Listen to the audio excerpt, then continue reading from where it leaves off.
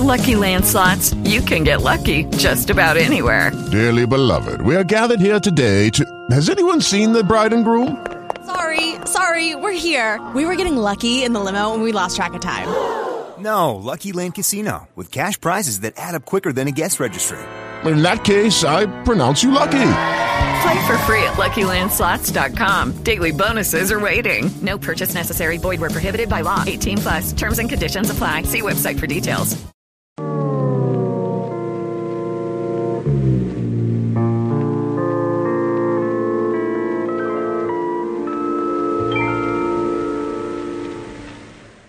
I'm Alan Watt, and you're listening to The Hoaxbusters.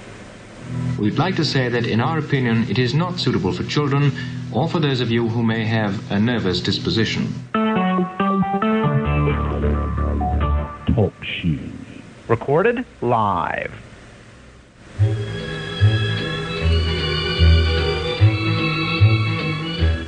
Hoaxbusters call.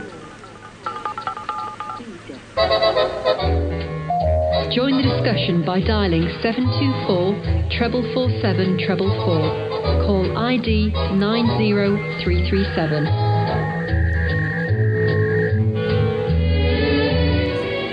Yeah. Well, what's going on? Hey, Monday is September 4th. It's 2017. And this is Chris. And, what's going on here? We're doing the Hoaxbusters call right now. And we're going over to the chat. We're checking who's in the chat. And we got Get Wrist. We got Hot Coat. We got Mike Gale, Papa Cat, and Wave 57. Excellent. Thanks for coming out, checking it out. It's live. We're live right now. Starting late in the summer months, as is customary. Getting dark earlier now, I guess, since something to do with, global warming, rotation of the planet. Sun is closer, further. It's 3,000 miles away. It's 93.2 million miles away. It's... whatever you feel like it, that's pretty much whatever. I don't know. Interesting. Yeah, okay, well, so there is a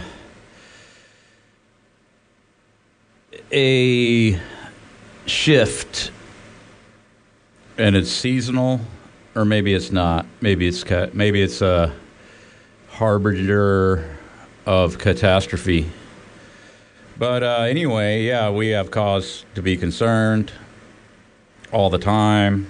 That's the system we live in, where it's like you can get exposed to information, and then the information is sort of designed to, I think, keep you confused, keep you off kilter, to keep you in a state of anxiety about any and everything. But the reality is quite different than what we are being told, which is kind of the theme of these discussions, these rants that I get into, and callers bring up different points, and, it kind of gives you a different outlook on things, and you get to the point where if you get enough correct information, that these sort of things don't bother you, because you know what they're designed to do. They're designed to bother you. And I'm talking about the propaganda that we're fed, the stuff in the media, the stuff in the coming out of the so-called sciences and all of that. But here I'm going to go into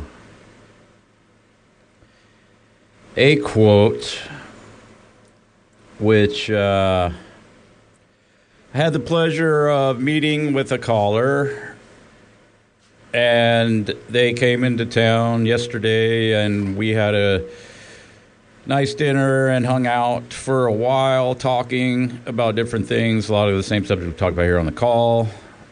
Guy goes by the name Nathan, and he drives a truck.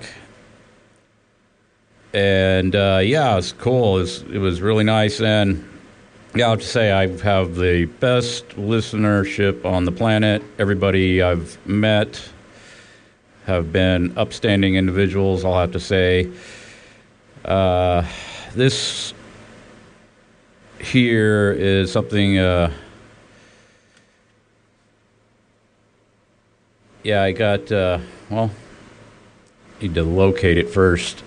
But, yeah,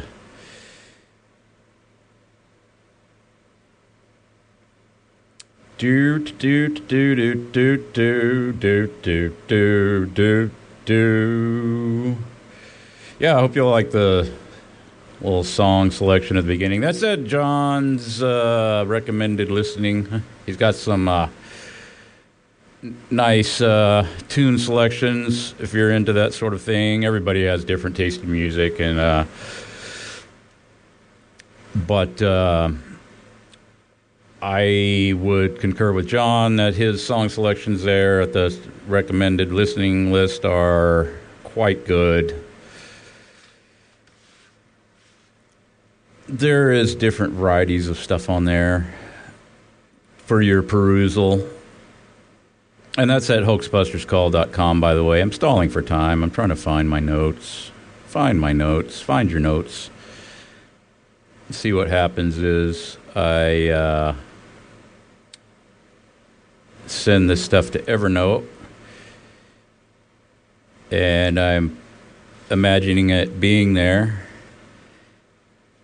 and it's not, because it doesn't sync all the time for some reason. No, here it is. My apologies. So the following letter, circulated amongst American bankers by European banking interests during the American Civil War, gives the most revealing light on the subject. Quote, slavery is likely to be abolished by the war power and chattel slavery destroyed. This I and my European friends are in favor of, for slavery is but the owning of labor and carries with it the care of the laborers, while the European plan led by England is that capital shall control labor by controlling wages, unquote. This letter is known as the Hazard Circular. It is to be found on pages 44 through 45, The Money Manipulators by June Grem. Excuse me. That is what we've been saying. Well, we spoke to that on the last afternoon commute. So what is exactly slavery? Because that is in the news now, right? We want to abolish all kinds of iconography of our checkered past. That's an interesting term, checkered past. The black, white, checker, Freemason, everybody knows about that. But, yeah, taking down statues of Robert E. Lee because he was a racist slaver guy, like slavery. Like, what is slavery? Well, according to this here, and the bankers say it's the...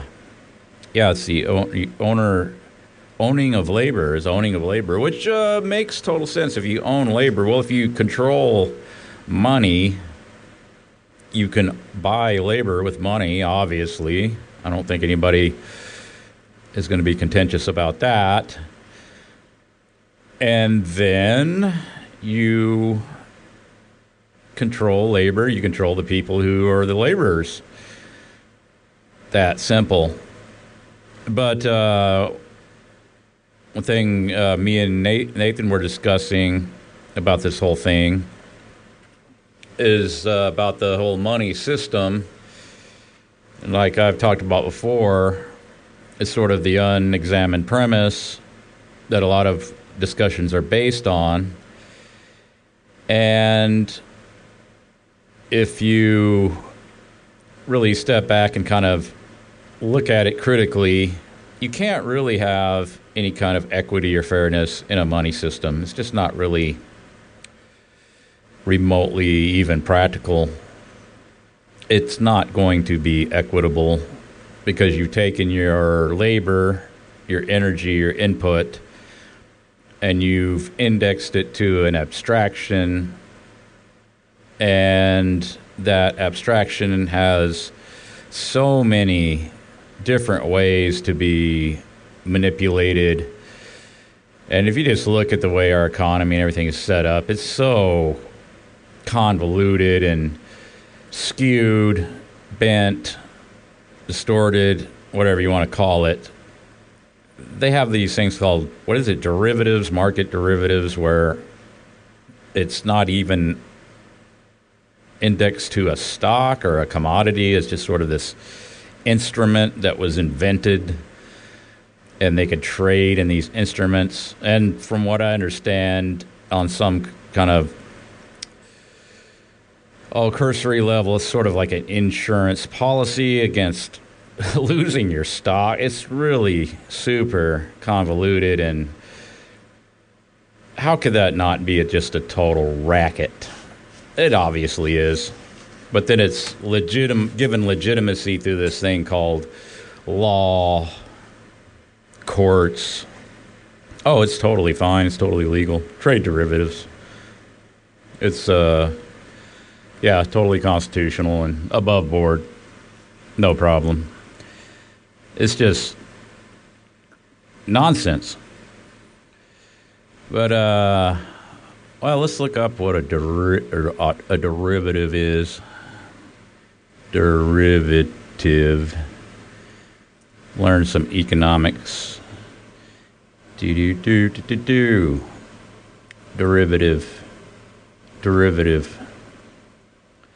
Check 1, 2. There is the multiple definitions of that.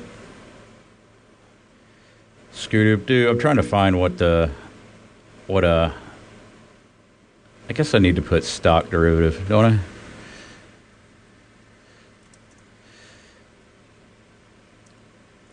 A derivative is a contract between two or more parties which value is based on an agreed upon underlying financial asset, index, or security. Common underlying instruments include bonds, commodities, currencies, interest rates, market indexes, and stocks. Finance derivative.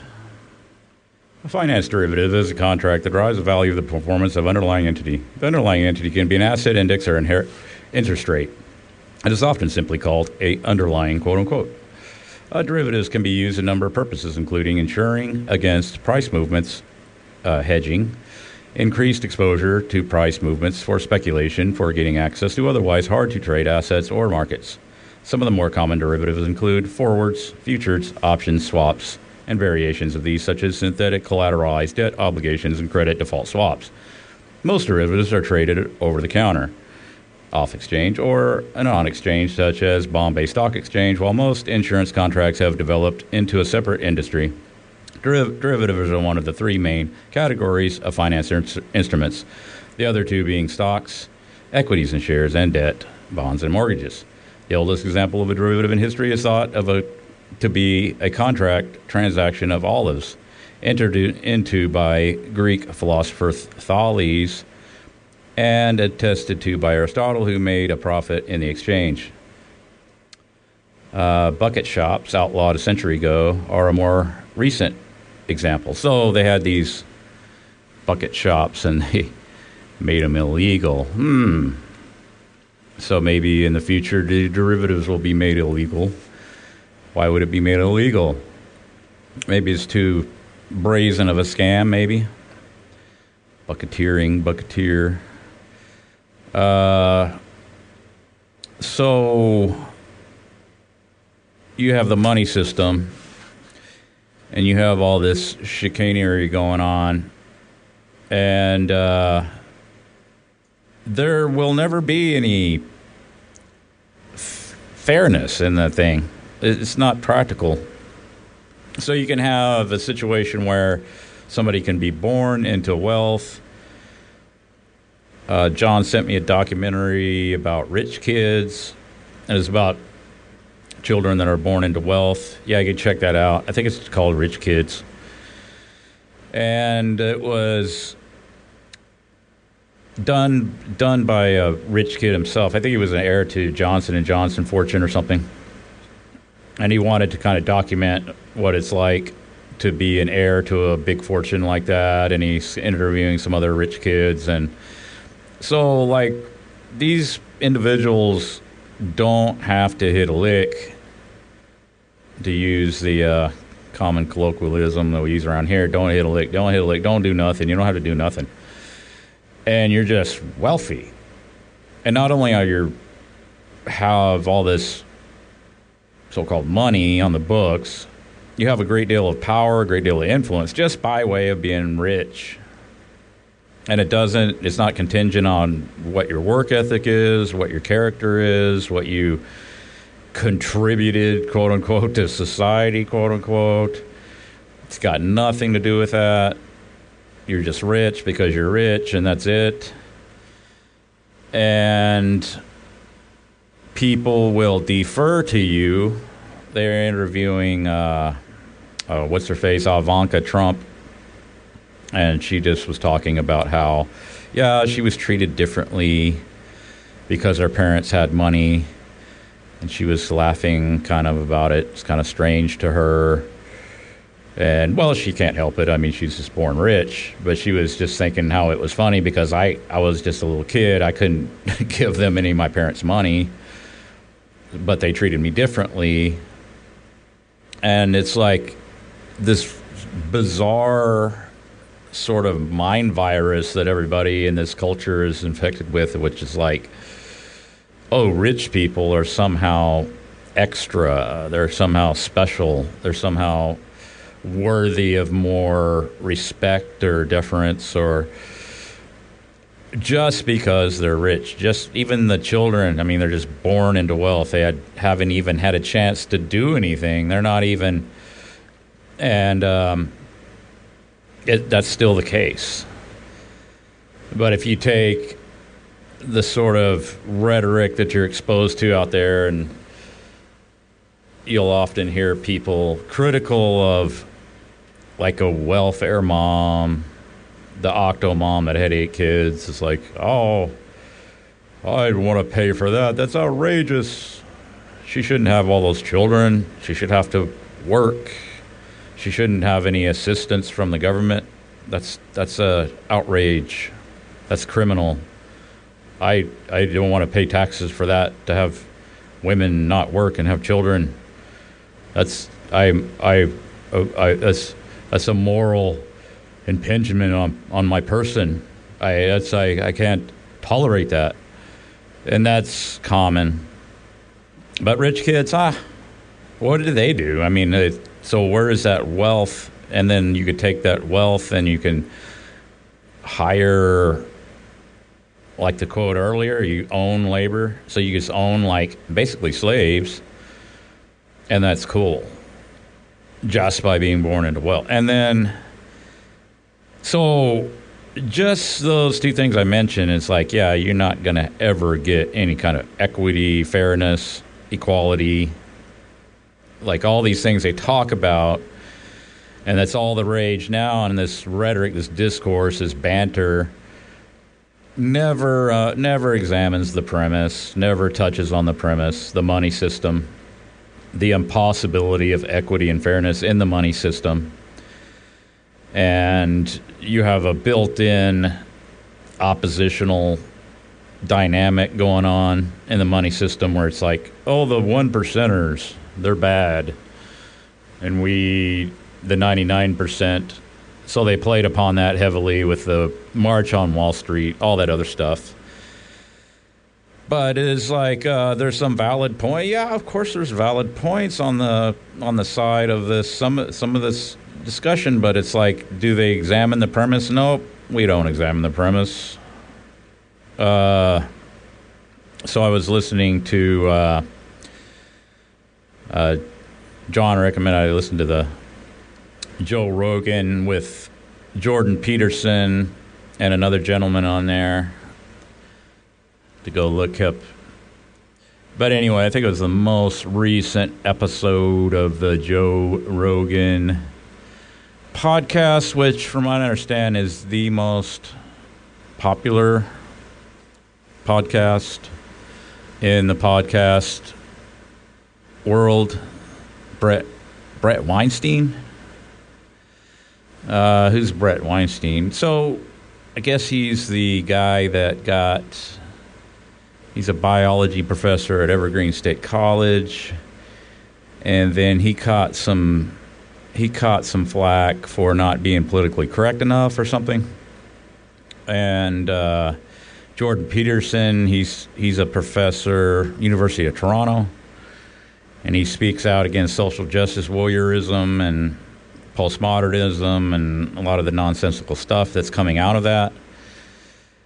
And so I listened to that, and the thing was that kept being brought up was evolution. It's evolution. And this Bret Weinstein individual is a purported evolutionary biologist. And Jordan Peterson pretty much, I guess, just concurs with this interjection of this evolution idea, which would be typical of any academic or anybody that regards themselves as intellectual, would be to always defer to Darwin, always defer to evolution. You don't want to sound like a dummy and a science denier if you doubt Darwin. And we always have to analyze every social movement, every single last thing in light of this all-encompassing theory of evolution, interrelationships or social constructs or any and everything can be viewed through the lens of evolution. I say evolutionism. It's a belief system. And one thing that I noticed, too, is that you don't ever have to give anything quantifiable, objective. You just invoke it. Oh, in our evolutionary past, this and that and the other. We drug women around by their hair, but we don't do that anymore. We figured out that was wrong. It's like, did they back then? Do you know you were there? No, you weren't. It's all this just those stories. And just those stories, I don't know, as Rudyard Kipling that wrote a series of just those stories, and it's just kind of like, how did the leopard get its spots? Oh, it was something or another, and a monkey, I don't know, got in a fight with a monkey with a paintbrush or something, I don't know. Something to that effect, and it's just as valid as what they'll tell you, how evolutionists will tell you how the leopard got her spots. It's just a just so story. Yeah, why are crocodiles the same 100 million years ago as they are now? Oh, just so. Oh, they don't need to evolve because... And then everything can be explained through evolutionism. And then you go fast forward to the modern day, and lo and behold, it's like, oh, evolutionism, we got it, that gives us our guide to understanding. And it's like, no, it doesn't, because you can explain anything and its opposite equally with evolution. It doesn't have any coherent sound basis in anything. You just invoke it. It's a total 100% religious type belief system, has no foundation in anything tangible, objective, solid. But Chris, there's bones in the ground. They've dug up thousands and thousands of bones that prove evolution. It's like, no, they have not. If you want to analyze, because most people they don't care to go into the particulars.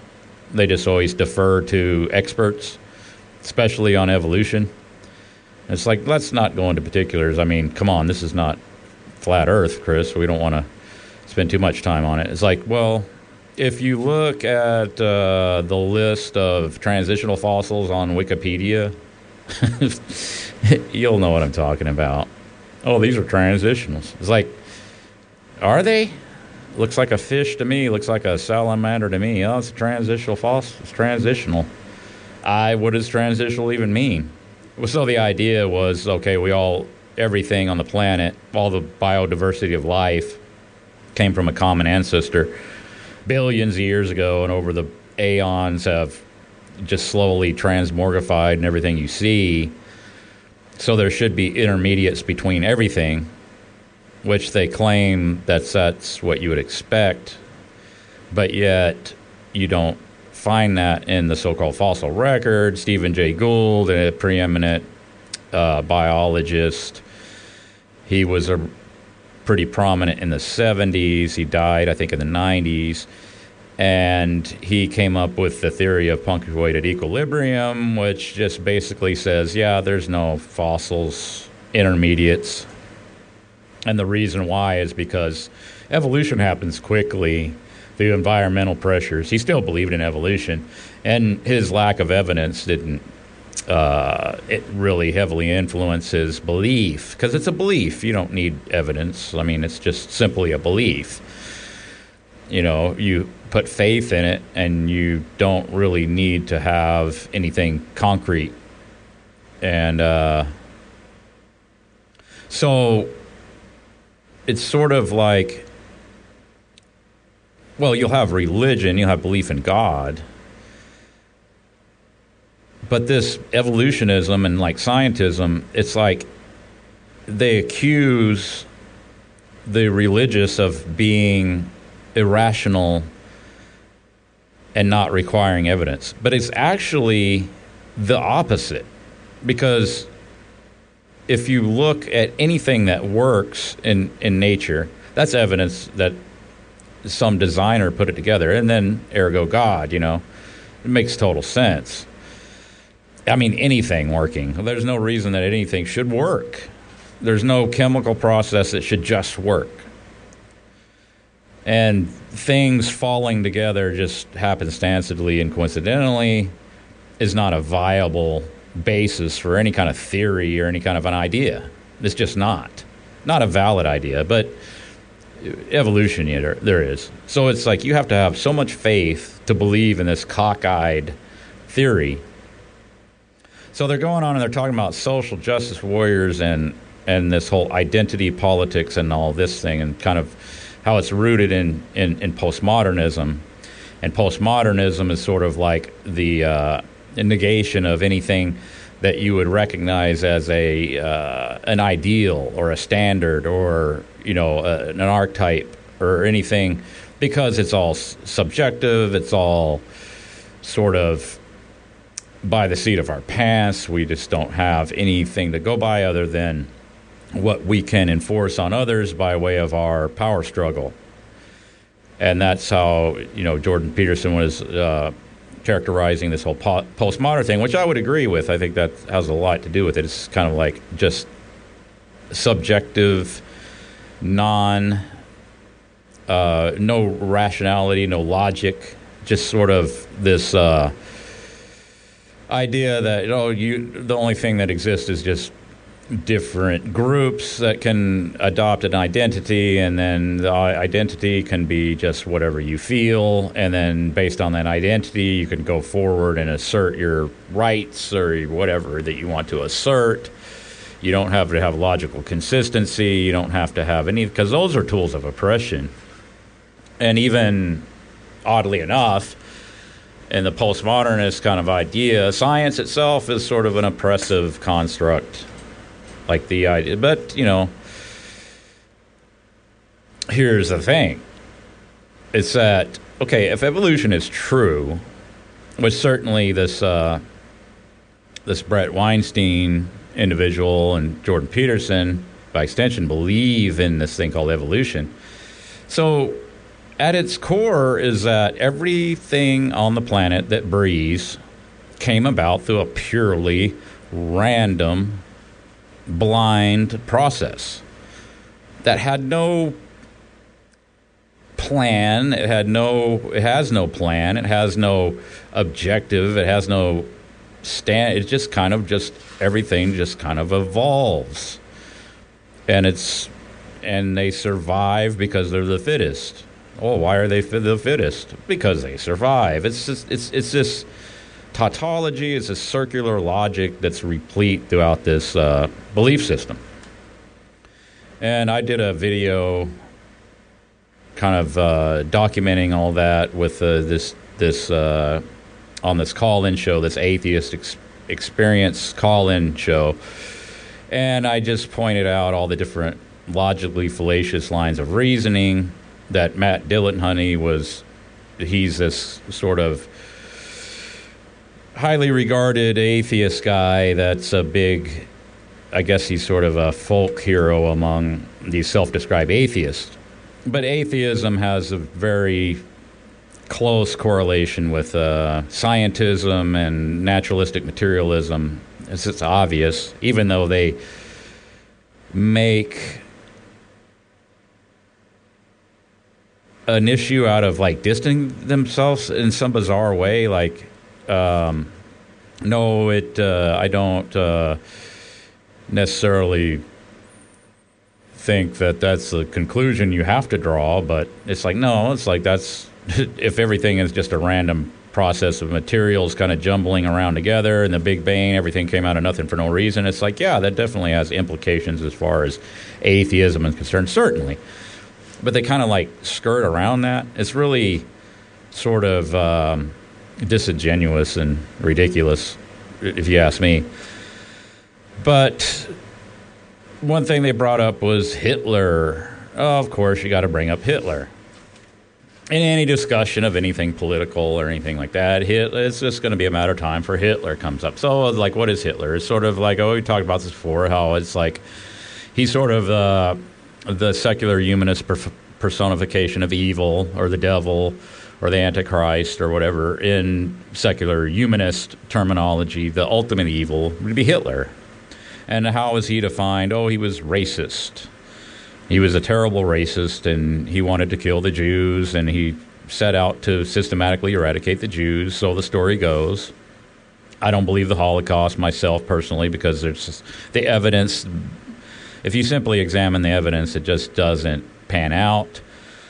Does that mean Hitler was a good guy? That I think he was a good guy? No, it doesn't necessarily follow. Do I think he went to South America? Like that FBI, supposed FBI documents say that he didn't die in World War II. He got shuffled off to Argentina? Probably.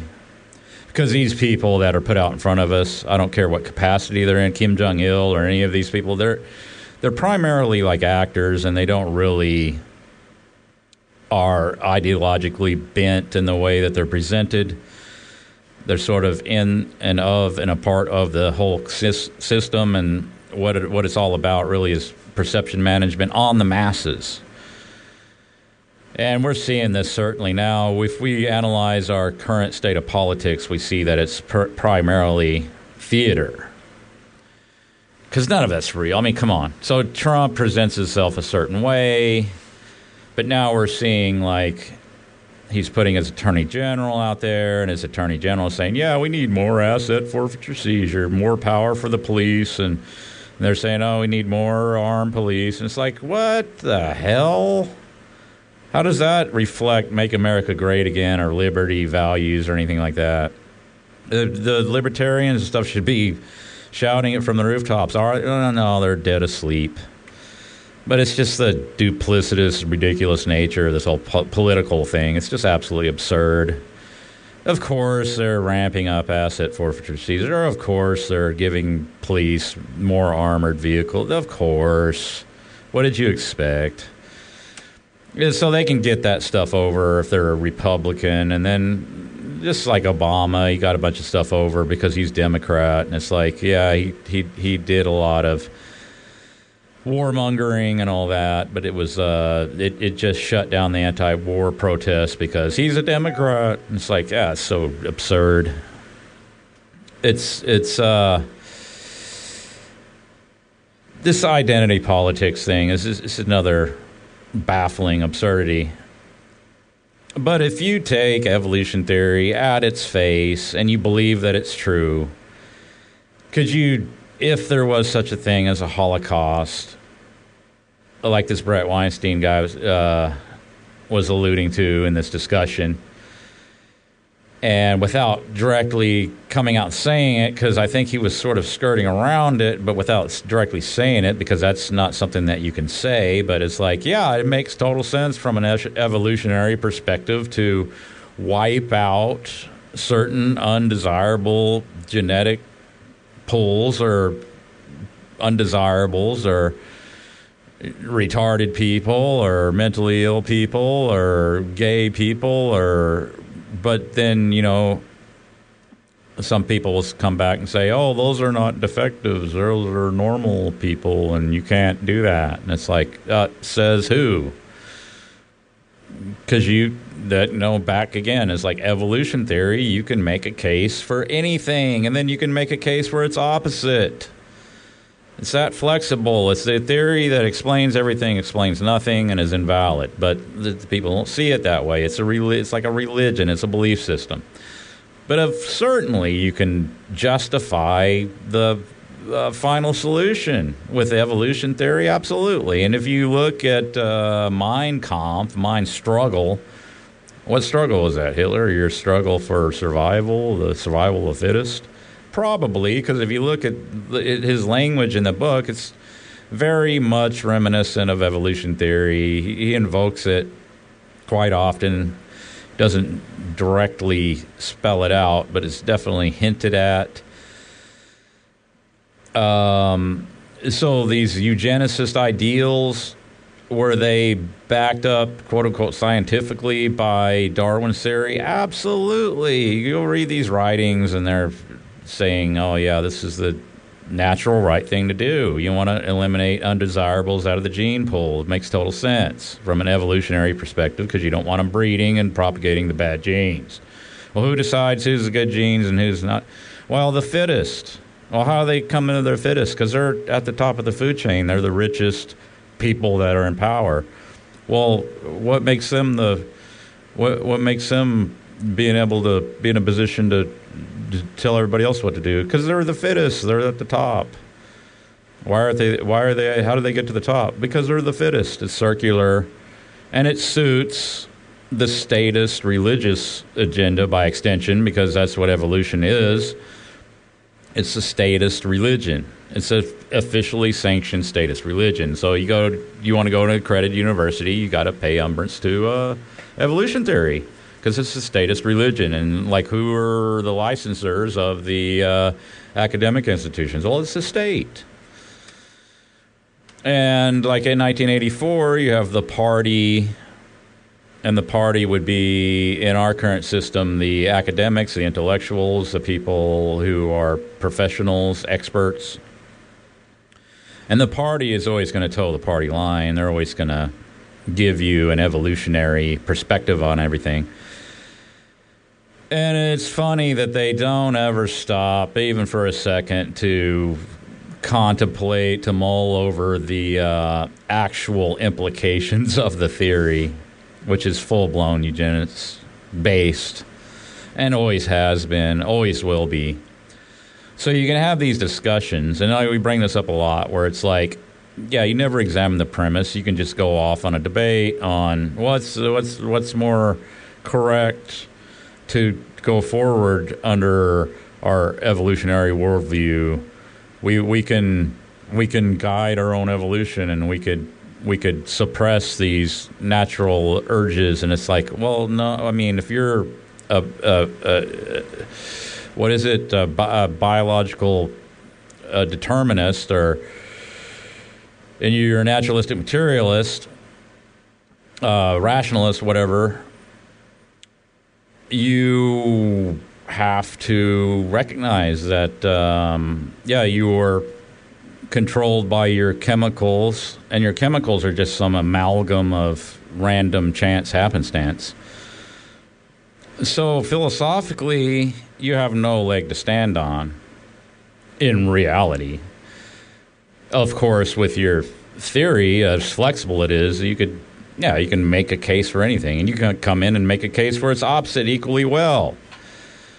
Just go look at the writings and the stuff which supposedly prop up evolution theory. It's just replete throughout all these different descriptions. Like, you could make a case for one thing and then come around on the next chapter and make a case for its opposite.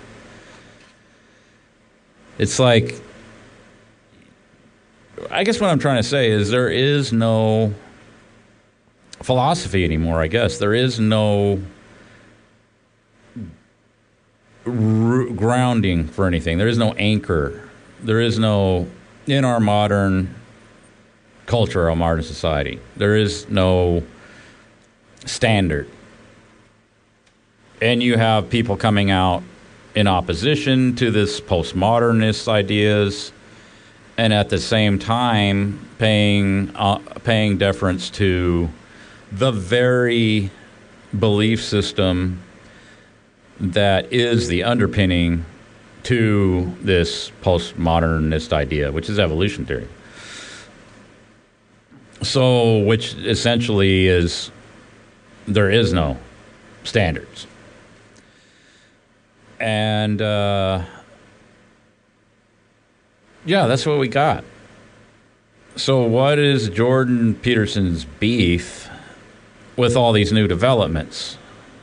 How does he know they're not just another stage of evolution and it's part of a process that's evolutionary based? And what is Bret Weinstein? What is his beef with all this? What if they want to tear him limb from limb for being a racist? Well, they're just acting off their chemical composition that was arrived at randomly. Rationality and discussion and reasoned debate is something that is just take it or leave it. So I guess another thing that should be pointed out, it's like, all this radical nuttiness that you're seeing out there, and you got people kind of like pointing it out. Oh, this is so crazy. Oh, this is so irrational. These people are so nonsensical. These social justice warrior individual identity politics is so crazy. And a lot of these people are what you would call skeptics, which means like anything that's not official dogma, you got to throw out. Anything that is official dogma is sacrosanct and you can't doubt it because it's science. These people are like anti-social justice. And it's like, no, the social justice warriors are right. It's like all evolution. Bill Nye is right. It's all evolution. The gender, 97 flavors of gender, it's evolution, man. Who are you to say otherwise? And Tim Kelly and Jay Dyer did a real good talk on Our Interesting Times. It's posted up there. It's posted up at Jay's channel, too. And they were going into this. And it's something they were talking about was what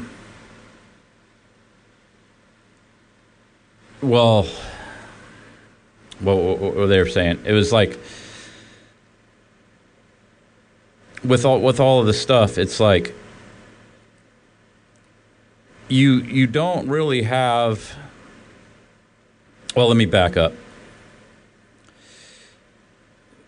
It's like you don't have any kind of real basis for rejecting it.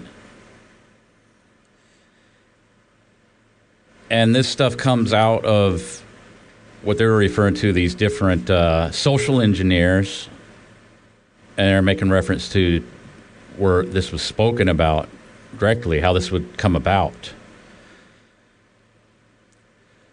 But from this naturalistic, materialistic, evolutionary perspective, they're the ones in the right. If you take that at its face and you believe in it, truly believe in it, that's really what happened. That's how we got here. So another thing we were talking about was diet. And the so-called paleo diet, which a lot of people are advocating. And what is it based on? It's based on, well, see, now in our past, and they always invoke evolution too. A lot of them do, maybe not all of them. These paleo diet advocates. They say, well, we're not that much biologically different from our ancestors, so we should eat what they ate, like hunter-gatherer, eat a lot of meat, eat some berries, eat some fruits, stuff you can find around, get some seasonal stuff, stay away from any modern processed stuff, kind of cut down on dairy because dairy's bad, I think. I don't know the exact canon of paleo thought, what that would be. But anyway, I was listening, and I've talked about this before, how this paleo advocate, and he kept talking about evolution. And I just pointed out, man, you know, if we're evolving constantly, then we could evolve to eat, I know it sounds kind of silly, but why couldn't we evolve to eat styrofoam packing peanuts? Or anything else that's like regarded now as, oh, it's bad, it's full of chemicals. It's, no, we'll evolve. We'll evolve, and then we can digest all that stuff. We just need to evolve into it. This is modern, all modern civilization, everything is just a product of evolution and an outworking of evolution, and it's all, you know, willy-nilly putting every kind of, like, wacky configuration of chemicals into the food and preservatives and everything else. We just need to evolve and adapt till we can digest them and eat them. Be evolved. For fuck's sake. Don't deny it. Don't deny Darwin. Don't start denying Darwin now. And lo and behold, I went and found an article that says just that exact thing.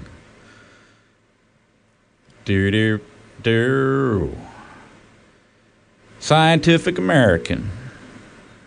How to really eat like a hunter-gatherer. Why the paleo diet is half-baked. It goes in and it talks about the same thing. It says, we are evolving, people. You don't got to worry about what our natural ancestors ate. We're evolving new enzymes and everything all the time.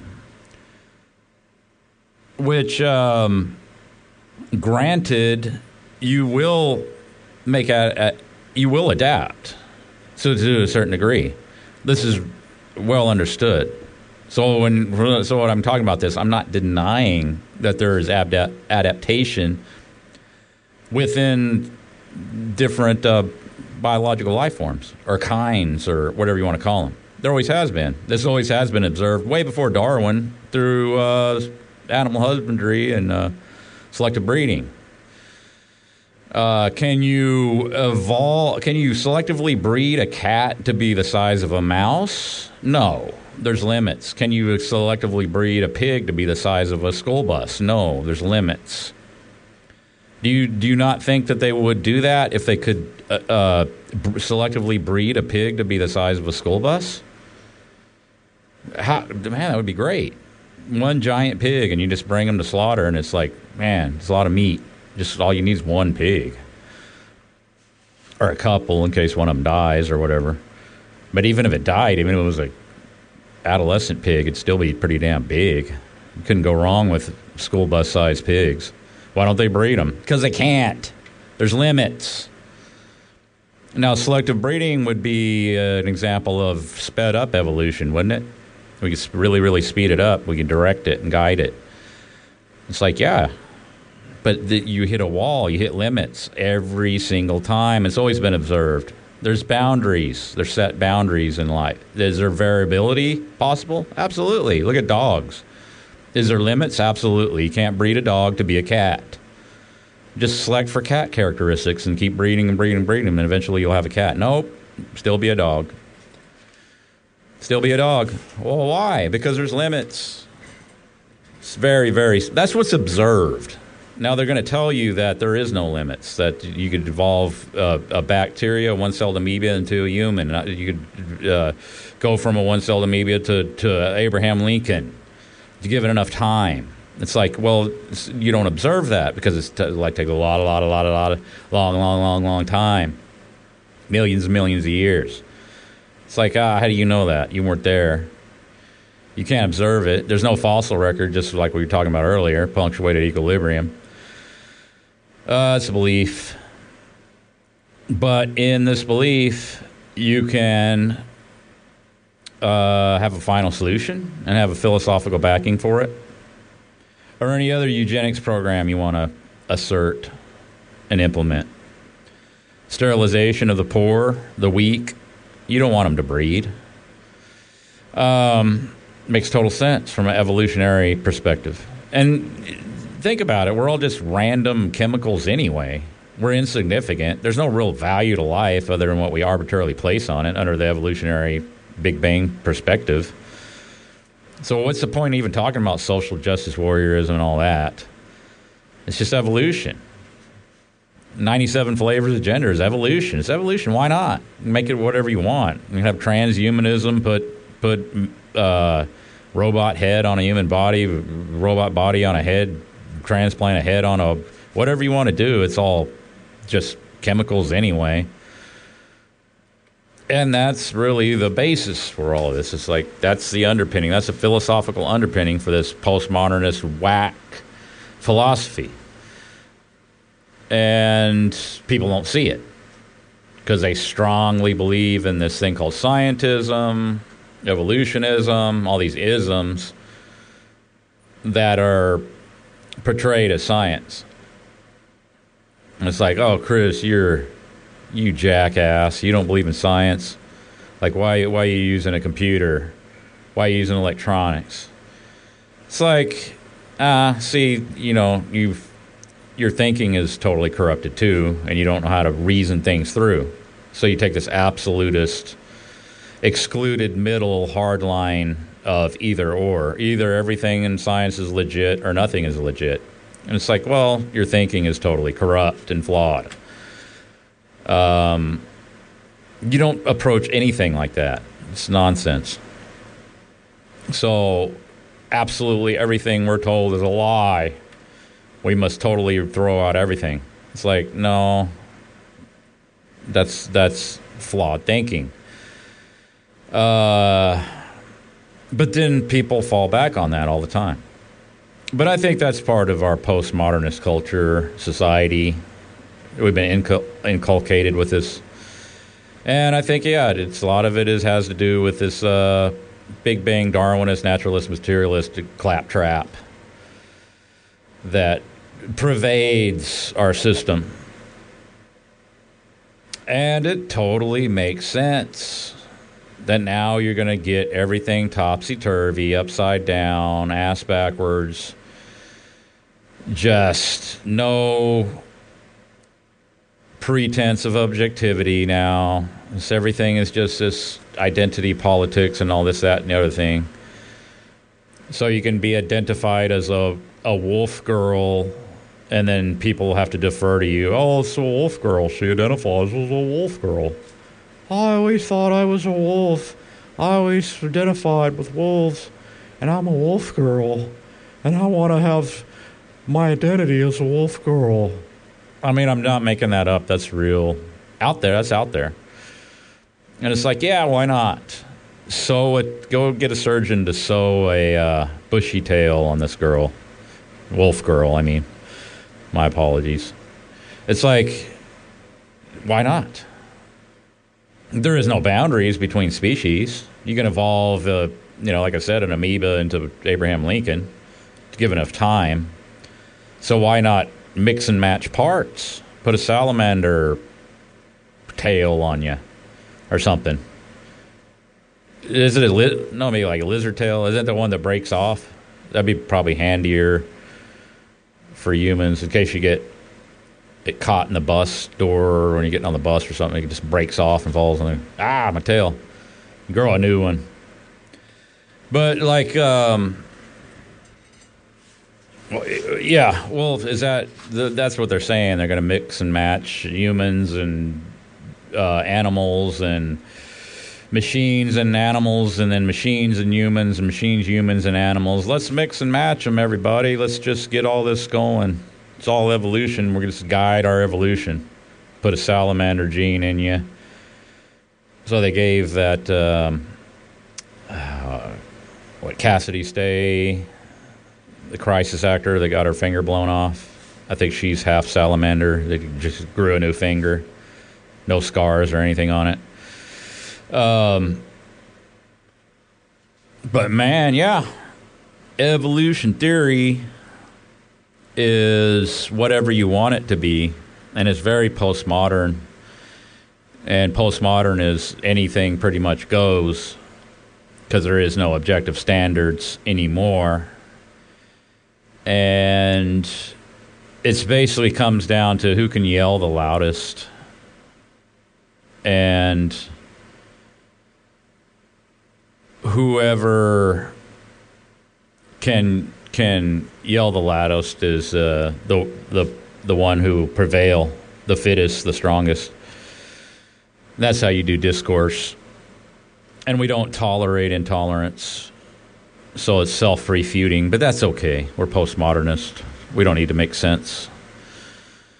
Nothing makes sense anyway, because we're just chemicals that came out of some primordial stew 4.5 billion years ago that was concocted out of rocks, just bare rock. That's all there was back then. And then it rained on the rocks, and the stew was formed out of rocks and water. So you came from a rock, 4.5. No, that's not true. That's a lie. You mischaracterize. You don't understand evolution. It's like, what was there back then?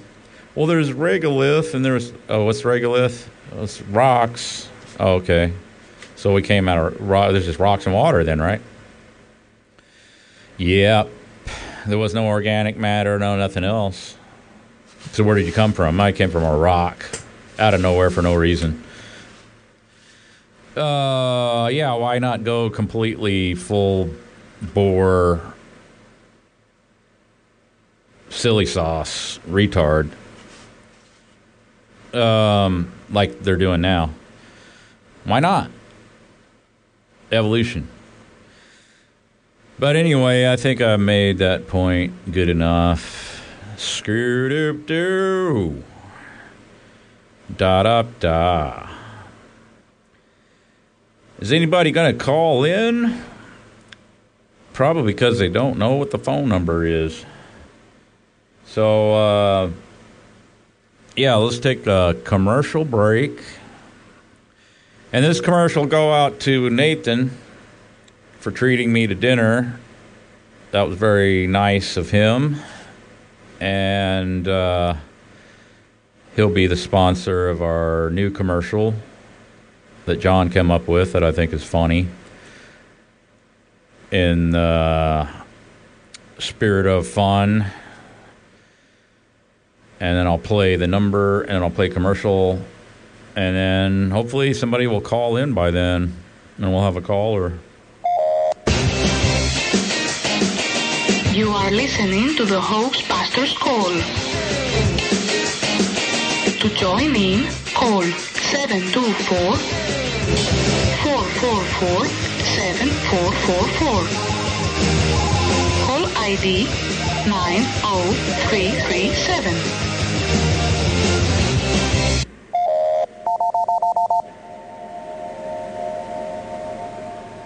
Hey folks, Alex Jones here for InfoWarsFoods.com. Introducing InfoWarsFoods.com with our pilot product, Infoladas. Folks, I've been eating enchiladas, I'm not kidding, since I was about 5 years old. Texas is one of the best places in the world for Mexican food.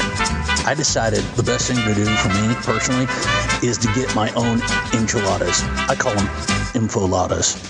Okay? Texas has some of the best Mexican food chefs. I got the best Mexican food chef to come up with a recipe for the best enchiladas in the world. Now I'm giving them to you, the listener. I'm sharing them. I don't want to share them. I actually want to eat them all myself, but I decided to share them with the listener. Listen, Enfoladas are the best enchiladas on the entire planet. We're talking non-GMO corn tortillas. There's 3 flavors. Cheese made from milk with no growth hormone. There's grass-fed beef and organic chicken. These are the best enchiladas on the planet, folks. 50, 100, and 500 packs. Enfoladas. Just go get some. Listen, ole, okay? Este enchilada es lo mejor. The best enchiladas on the planet. Do I have to say it again? Go to InfoWarsFoods.com today. This is not a joke. I could literally eat 500 of these things myself.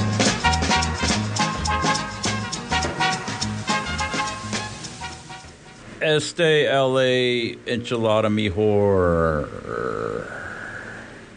That's Enfoladas, folks. That's at the InfoWarsStore.com. No, they're not. They're fake. But the ad is real, but it's really fake. It's not a product. Yeah, Enfoladas. Enfoladas at 500 packs, 100 packs.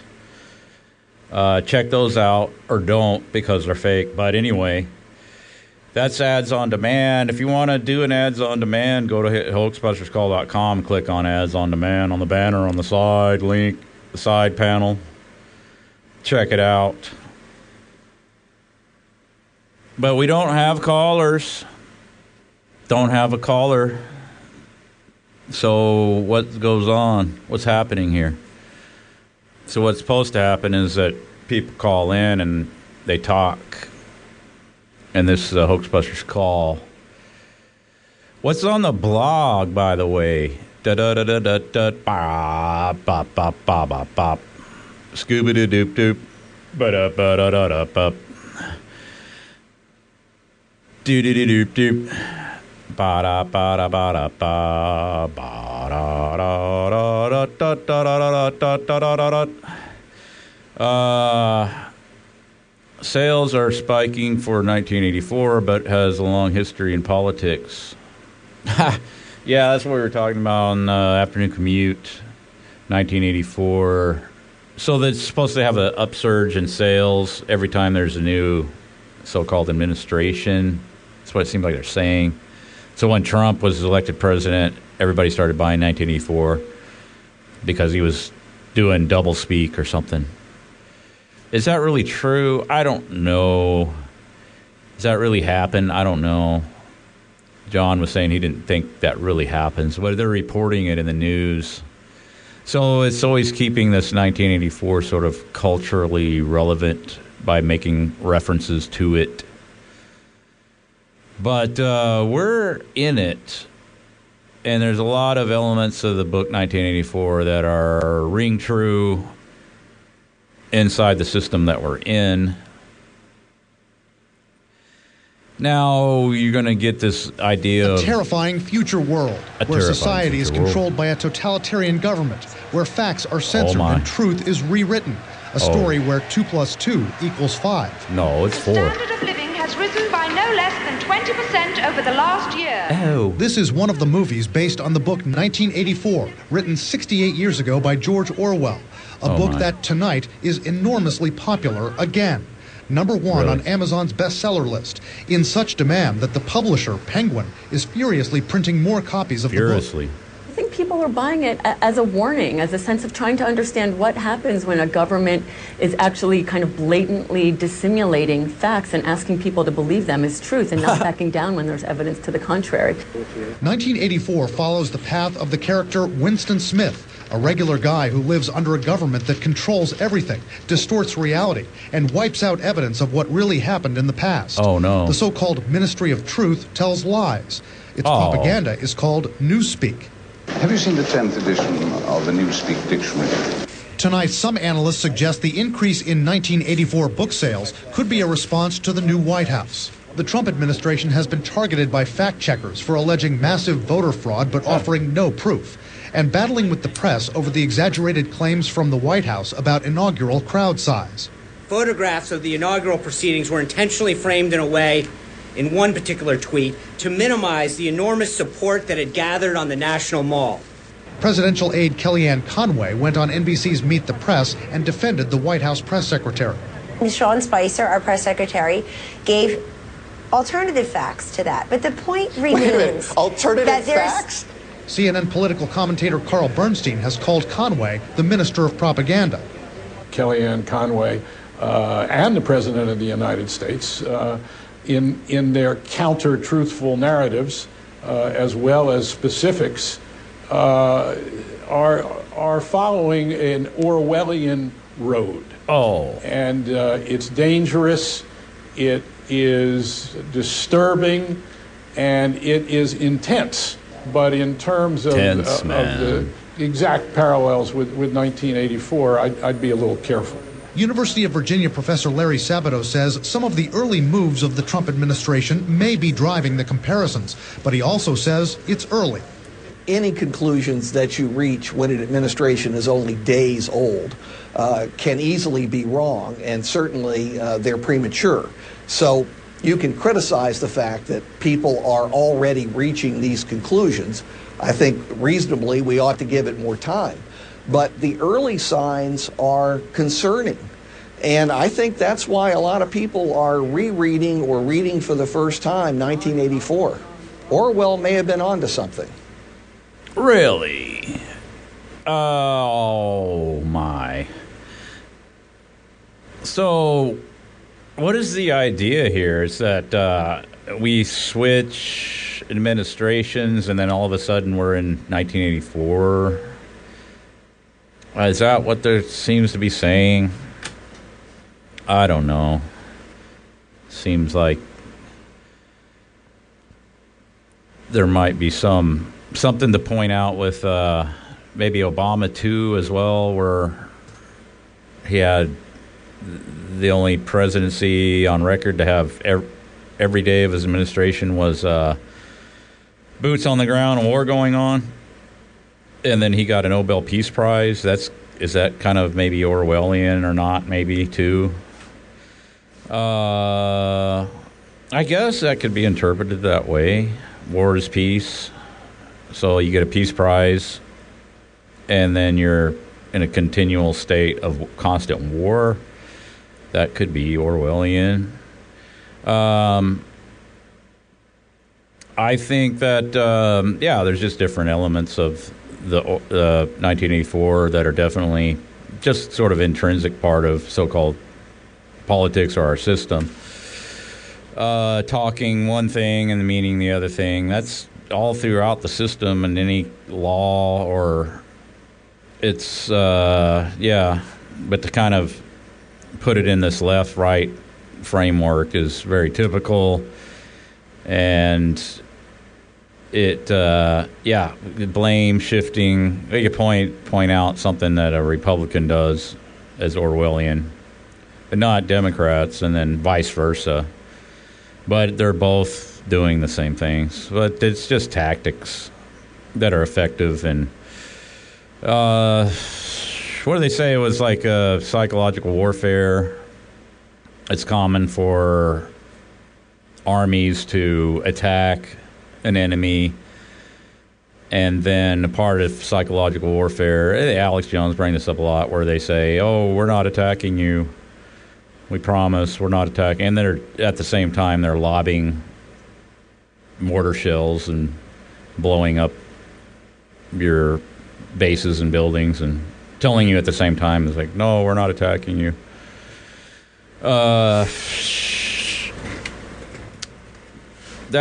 That is the war going on now, as though this cultural war is in full swing.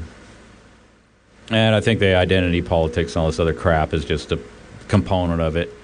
And the whole reason why they have this Donald Trump persona in there as the so-called president is so to be a pushboard for all of this stuff.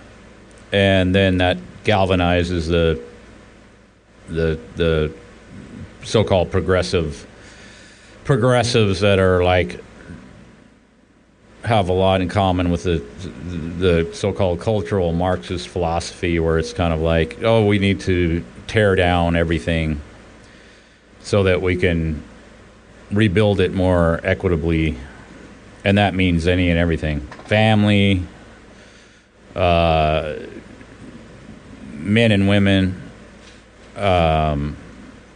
even in the more extreme, like, even species. Like, you can't kill animals and eat them anymore because that's speciesist. No kidding. That's what they're talking about. It all goes together. It all goes together. But from an evolutionary standpoint, it's like, aren't we just animals? And then don't animals eat other animals? And you can observe that all throughout nature. But at the same time, they'll say, oh, you can observe homosexuality in penguins. So that's natural. And so we should do it. We should have gay marriage and let them wear tuxedos like penguins and fornicate like penguins. But no, we don't eat animals because we evolved past eating animals. What? Yeah, sure. Why not? Anything goes. It's postmodern. It's like I said, evolution, you could, like that Scientific American article, oh, we're evolving past eating meat. We've evolved past it. Oh, really? Oregon. Hi, how you doing, Oregon? Hey. Is this, can you hear me? Is this, Preposterous. Oh, right on, man. Southern Oregon. How's it going? Good. You first time calling in? You sound like Paul. 1 2 1 2. Yeah. I'm on a. Yeah, you're breaking and up. Right now, my. Check 1 2. Let me see if I. Okay. How about now? That sounds better. Do you have? Have you tried infolatas? They get them in? Can you get them in Oregon? Oh yeah, they ship anywhere, I think. Infolatas? Infolatas. Bop. Oh, I'm just joking around. Yeah.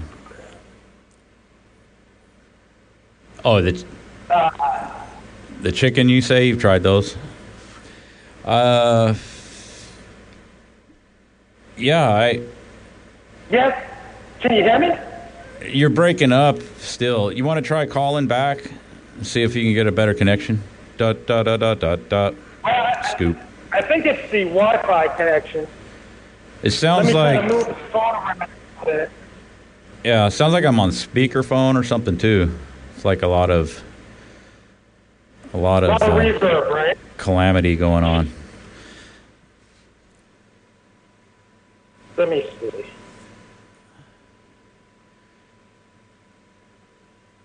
Well, anyway, man, I am a long-time listener. I'm a big fan of the show. Oh, thank you. Yeah, I got listeners out there that I never talked to, and they never message me, but I appreciate them all listening. If you're listening now and you're a long-time listener, I most appreciate it. So what are you seeing out there in Oregon? It's all pretty much... Right now, I'm in a sort of a rural area, and I kind of live off the grid a little bit. I do solar and own my property, and we got a lot of wildfires. So for the last week or so, it's kind of surrealistic that the whole area is covered with a smoke spot. And I actually got a little worried about it to check to see that that's not something that they take advantage of, because you think it might be. It's a disaster in a lot of places. There's a lot of people that live out in the middle of nowhere. They get completely sucked up by these wildfires. Oh. So, how long has that been going on, you say? Couple weeks now. And there isn't a whole lot of news about it. And really, there's about 40 miles away from me, there's a massive raging fire consuming the forest, and the whole area is just a complete fog of smoke. Wow. But I'm originally from New Jersey, and I moved to Portland, and I drove a night taxi in Portland for 7 years, and then made enough money to buy my own place and get off the grid. And really, the whole thing with me was, of course, I'm a big 9/11 truth guy, and that was the thing that I still don't understand. That's why I know there's so few places that actually you can get your information from that just get right down to the fact that we're living in a complete, it's pretty much all-out fascism. They pretty much made the decision to go to full-out fascism, in my opinion. I mean, that's what they can call it whatever they want.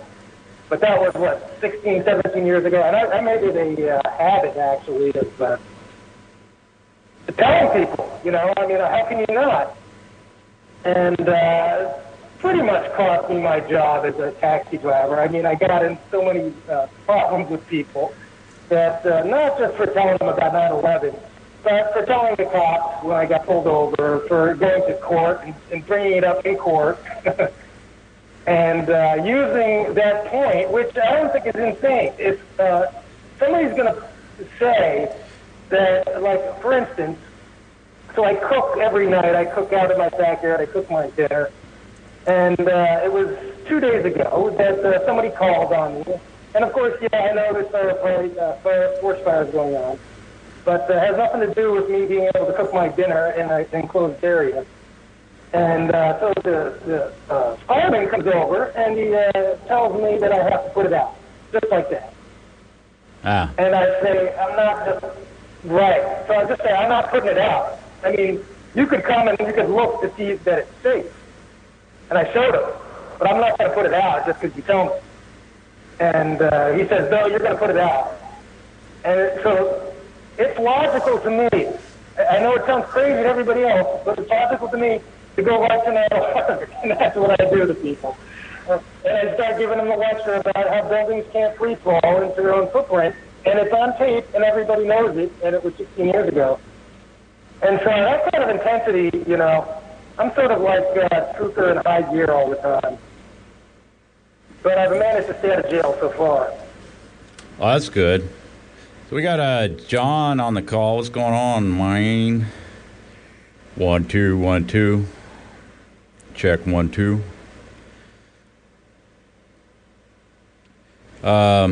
Yeah, your line's really bad. It's not that good, caller. I can hear you, but it's really not the best call quality. It's kind of hard to make out what you're saying. Is there another? Do you have another phone you can use, maybe? Well, just to try to get to what it is, does it sound like it's too echoey, like I'm in a bathroom? Yeah, it sounds really echoey. Okay, so I'm inside the bank, so I'm going to go outside the bank. Oh, you're like inside a bank vault or something? Doing a heist? Inside the, like, vestibule. Yeah, exactly. Well, yeah, if whenever you're done going through all the safety deposit boxes and everything, maybe your call will... It's bad reception inside those bank vaults, from what I understand. I've never been inside one, but... Okay, can you hear me now? Can you hear me? That's a little bit better, yeah. It doesn't sound so echoey. Okay, see if my connection now... It matters if I'm getting a good Wi-Fi signal. And it's probably going to be background noise from cars and such. So tell me if it gets too bad. All right. Yeah, that's better.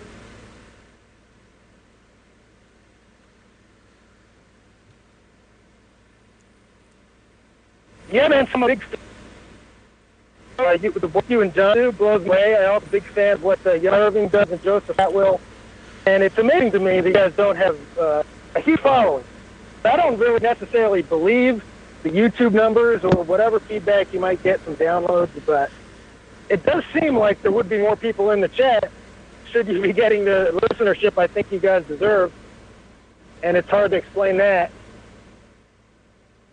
Yeah, I think there's some chicanery going on with the definitely YouTube. I know that. It's also hard to tell what kind of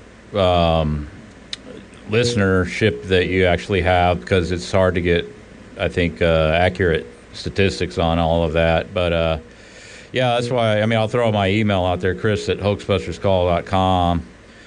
And if people want to drop an email and say hi and whatever, say they've been listening, that's always good to get feedback, you know.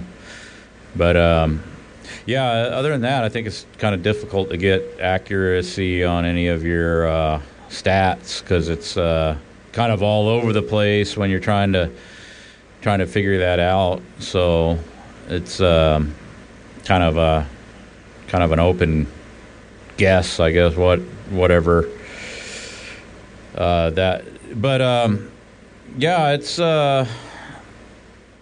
It's good to hear from new callers. So you said you lived in New Jersey and you moved out to Oregon and you're off the grid, and that's a good goal to get off the grid. It's more independence, which I think is always good. How about I guess around Oregon, it's pretty easy to find maybe grass-fed beef or better quality food sources up there. There's a lot of people that are into that type of thing, from what I understand. Yeah, no doubt. Definitely, as far as beef, there's so many small in the Oregon coast area, southern Oregon area, and pretty much what I've seen around Oregon and Washington, there is a lot of, it's mostly independent. When it comes to cows, they're just small farms of people who sell their meat. And they feed them grass. So it's really some other parts of the country that are doing the big part of the corporate farming. As far as cows and beef and stuff, it's completely safe out here. And there's everybody got chickens. You know, my neighbors have chickens, and I don't have chicken yet, but that's just because basically I can get the eggs for cheaper than it costs to feed the chicken. Yeah. But I grow my own food, all vegetables. I'm slowly turning my whole lawn into a perennial vegetable garden with leafy greens that come back every year. And I grow cannabis. It's completely legal to grow. Yeah. Have you ever made any hemp oil out of the cannabis? From what I understand, that's really good health supplement, cures cancer and all of that. Rick Simpson oil, if anybody wants to check into that. I've heard that works really good. It's not too hard to make. Nathan was saying he had made some at one point, and it was really effective. I would like to try that at some point. The question was does it get you high? And it does get you high, from what Nathan was telling me, but it's like you quickly build up a tolerance so that you can get the medicinal properties without getting super high, because you can get the tolerance built up so that you're not you're not getting buzzed up every time you take it. So because you're eating it, it's different than smoking it, I guess. So it doesn't have the effect after you're kind of using it for a while. So you can just kind of use it medicinally, and if you're not into really getting real high, I'm not a marijuana smoker, so I'm not really into being high and all that, but I would like to try that hemp oil for different things. Sounds pretty good.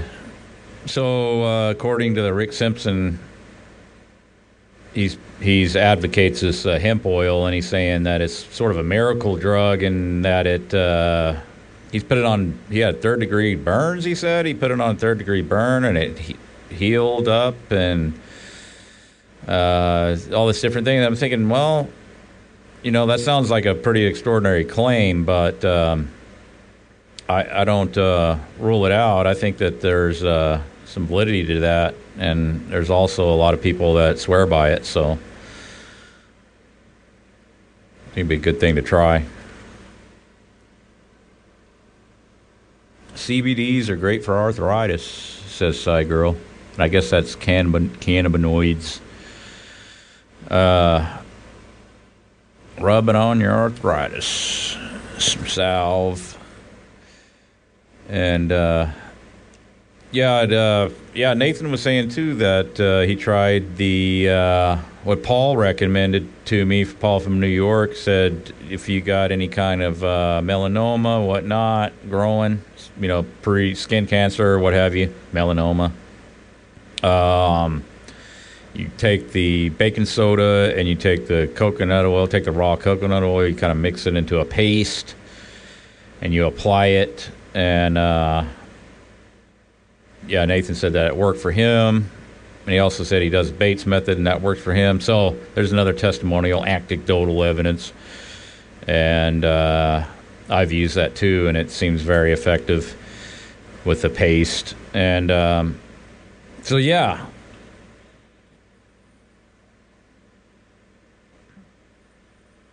So I don't know, John Adams is just listening, or is he predisposed?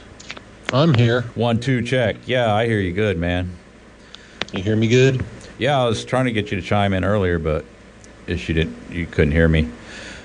Something weird happened with the Skype. It kept ringing. Like, it said I was connected, but it was still ringing. I don't know what happened.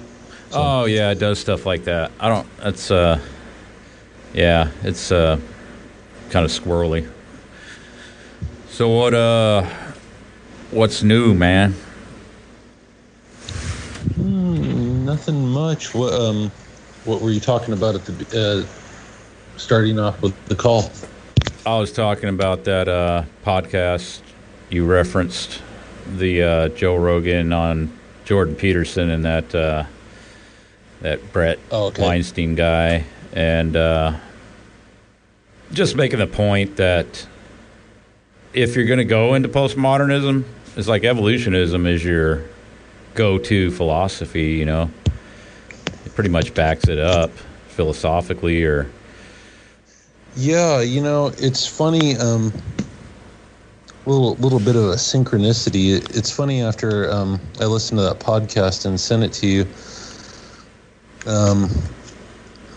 took my daughter down to the library, and I just happened to run across a book I've been looking for years. Probably just got, dumped in the dollar bin when school got out over summer.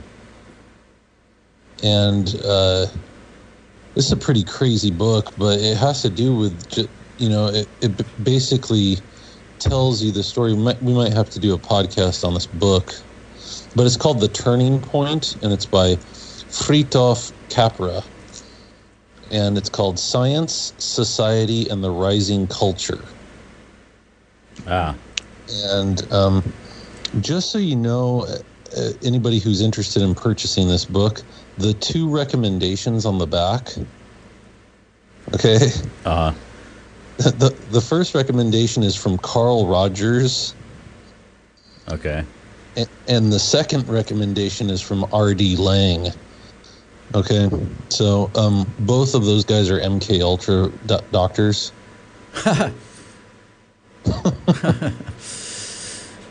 So it's going to be good, but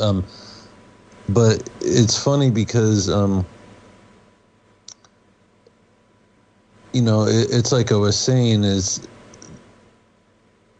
those guys are kind of trying to solve the current, they're talking and having a discussion about the current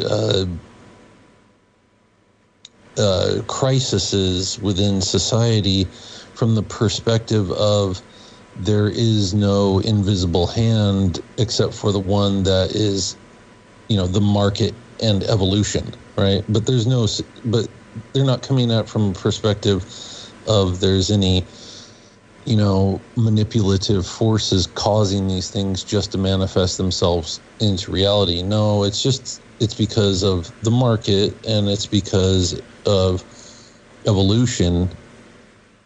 And it's kind of funny because they actually say a bunch of stuff that you've said before, but you've said it within the context of pointing out how ridiculous evolution is. Yeah. Because there was one point in the argument where they said, well, like when they're talking about Hitler, and they're saying, yeah, actually Hitler's like right in line with evolution theory. Right? Yeah, that's what I said earlier. I was saying it's... Oh, you did? Yeah, it's definitely... Well, yeah, Mein Kampf has all these kind of allusions to evolution theory. Chris, it's like full of... But see, Jordan Peterson said he was incorrect. That Hitler was incorrect? Yeah, he was saying it was correct, but he was incorrect. He basically said he was correct evolution-wise, but it was a bad thing to do. Why? Did he ever... Yeah, I was trying to figure out like what was the rationale behind why Hitler was doing bad stuff. Here's what they were arguing, and this is kind of funny because this is where evolution believers, this is where the religious believers get caught up. And anybody who's hearing this for the first time, I'm just coming at this objectively. Chris is just coming at this objectively. This isn't an argument for, at least for me personally, I don't speak for Chris on this, but this isn't an argument for creation. It's an argument that you can't prove evolution. Okay, so I'm not saying X equals creation theory because evolution is the opposite of that. I'm saying show me some damn proof of evolution already. And no one can. Okay? So what about Tiktaalik, John? See, so what he's basically saying, what those two guys, Weinstein and Peterson, are saying in that interview is that, well, yeah, evolution, you can see how postmodernism arose and there's another thing that Peterson was wrong about, is saying that postmodernism solely arose out of Marx. Yeah, which is not true, huh? Yeah.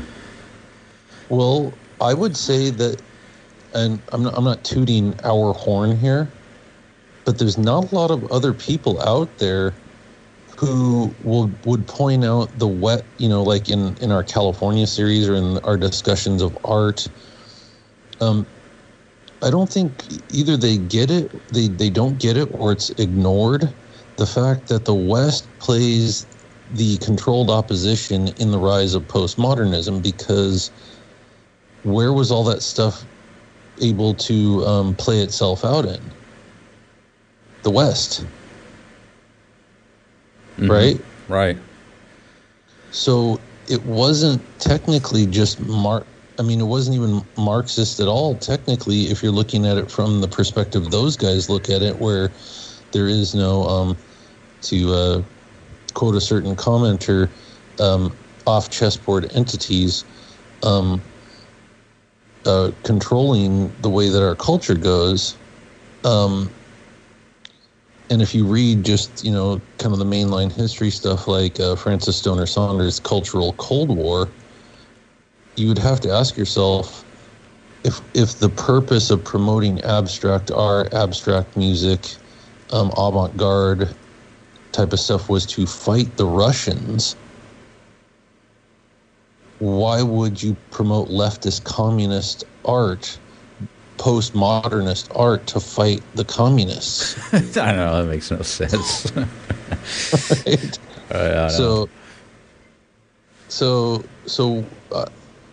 For him to say that postmodernism is born out of Marx, I understand where he's coming from, that particular argument. I understand that that's kind of what you're taught in school, is that's where postmodernist kind of comes out of the Frankfurt School and all that type of stuff. But that's incorrect. Well, don't you have Darwinism and Marxism sort of coming to prominence around the same general era, and along with where you have this also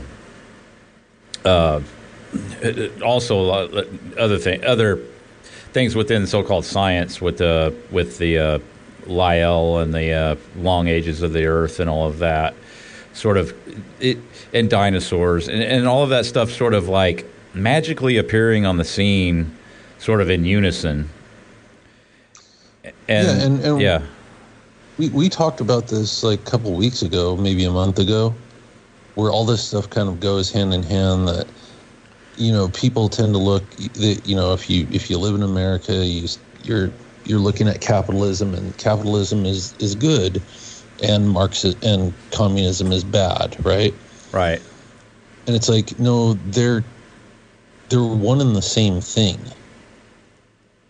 Yes. There's no difference between the two. They both rose up on purpose. See, people, a lot of people still don't understand the idea of controlled opposition. In order for something to exist, it has to have an opposite in this system. In nature, there are no opposites. Chris and I agree on this. Mm-hmm. There are no opposites in nature. There's only man and woman are not opposites of each other. No, they're one complementary unit. Yes, they're complementary. Earth, wind, air, water, fire are not opposites. They all work together. And there's no light and darkness. Like darkness is just simply it's not an opposite of light. It's just it's the absence of light. That's it. And they both serve a purpose, but they are, the way it's framed within our context, the way it gets framed in the ancient mysteries and all the hoopla, mumbo jumbo, archetypal symbolism that we're given, is that, Horus is the god of light, and his brother Set comes and stabs him in the eye every evening and kills him because they are fighting a constant battle, right? Uh-huh. And winter is fighting, winter is battling fall and summer and spring. They're all battling each other. It's a giant battle. It's like, no, that's not the way the earth works. No. Nature doesn't operate that way, no. No. Even if even couching something within the context of, the cheetah killed the gazelle, and the way it gets framed to you within the, remember when you're a kid, maybe some younger listeners aren't going to remember this, but there used to be this show on with Merlin Perkins, Mutual of Omaha's Wild Kingdom. Remember that? Yeah, I remember that. Loved that show when I was a kid. Right, me too. Yeah, you could stay, come home from school and watch a cheetah tear a gazelle to shreds right on live TV. Yeah, but the way it's the way it's framed is in the survival of the fittest type of, look how terrible this is. Oh my gosh, that's just the cold. That's the cold way. That's the cold, bleak world you're living in right there, right? nature's a cold, hard bitch. Yeah. And it's like, no, that's nature working in harmony. Because there was no manufactured culture for that cheetah telling it to eat the gazelle, right? Right. Like we have. And there was another interesting thing that was brought up on there.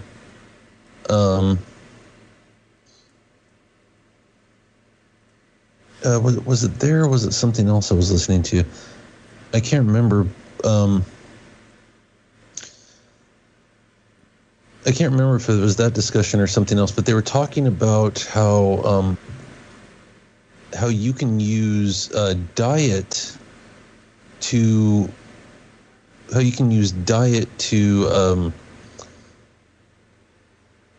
oh yeah, it was on that conversation because they were talking about like Jews eating pork or Muslims eating pork or whatever. Mm-hmm. And they said one of them said, well, yeah, diet is a great organizer. Oh yeah. That you can, and I was thinking about that. I'm all, yeah, but nobody's talking about vegetarianism in the current postmodern world being the great organizer, right? Yeah, it is too. It's like, especially you're bringing in this animal rights component, and it's this sort of another example of sort of this us against them mentality. You can kind of get this sort of moral high ground on everybody, and it's another sort of identity politics sort of component to it too. Absolutely, I agree. I think the conclusion of their little spiel was, listen, evolution is, as you said, a cold-hearted bitch. Not nature, evolution is. Mm-hmm.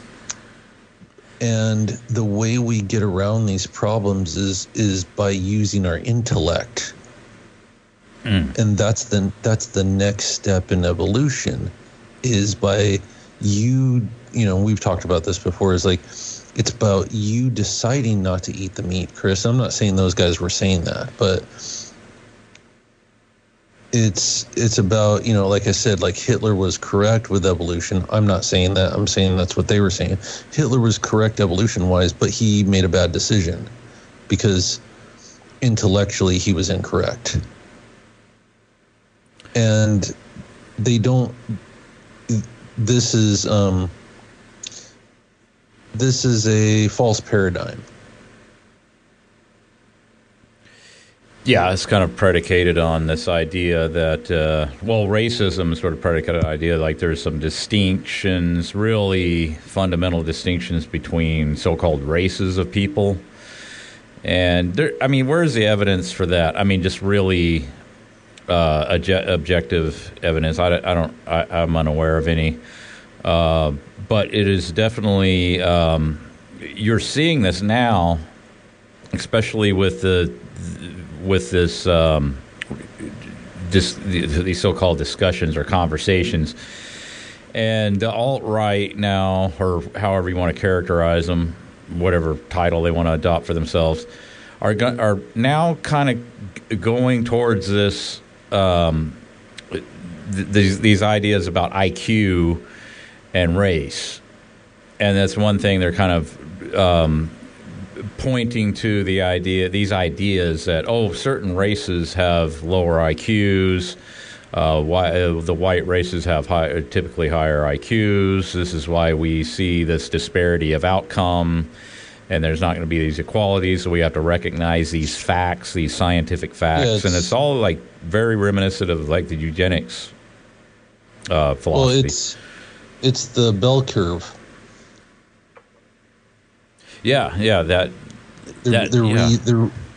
bringing back Charles Murray, and I remember not too long ago, I think Stefan Molyneux had Charles Murray on. Oh, there you go. Yeah. Stefan Molyneux. He's one of the big progenitors of a lot of this stuff. Interestingly enough, if you go read the bell curve, which I've read parts of it, I've skimmed it. It's a very boring book, and if you're not familiar with this book, The Bell Curve, this conservative sociologist, Charles Murray, and another guy, I can't remember his name, wrote a book about IQ and race in the early 90s, I think it was. And they basically got ostracized for it.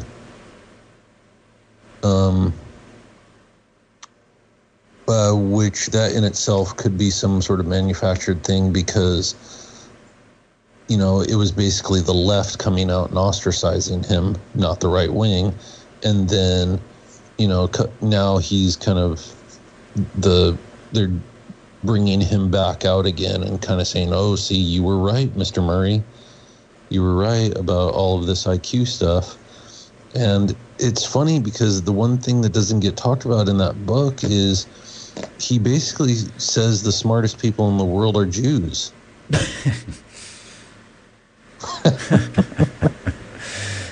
Yeah. I'm not kidding. He says particularly Ashkenazi Jews. So. So. Yeah, wasn't Einstein a Jew, right? Mm-hmm. But yeah, that's a subject we broached many times. Although, if you were to read the comments on the blog, someone would allude to the fact that we've never discussed Jews and we've never let people come on here and talk about Jews before, which is absolutely nonsense. Well, maybe we should do a call about. Because I was thinking about this recently. Because I was looking at the whole Zionism construct. Maybe we should do a call and deal with that. Like, when did it originate? It's like originates in the late 1800s, right? And yeah, I could do a whole. I'm pretty well versed in the beginnings of it. Like, we'd have to go back into, like I've talked about before, you'd have to go back into the manufactured orthodoxy of Judaism that never existed. And then around the 1700s in Germany, they totally manufactured Orthodox Judaism. Completely made up religion. Has no basis in anything whatsoever. And there's a whole book written on it by a rabbi, actually, who talks about it. Marvin Antelman wrote it way back in the 70s. He wrote a book called To Eliminate the Opiate. And he talked about how Orthodox Judaism is made up, and the Jews are communists, and that was all tied into Jewish Freemasonry and that type of stuff. So, yeah, we don't absolve anybody's bad activity on this call whatsoever, Right. But I don't believe it's tied to any one particular group. There's no way it could possibly be tied to one particular group, because they all work in tandem together. Yeah, and there's definitely a Zionist contingency out there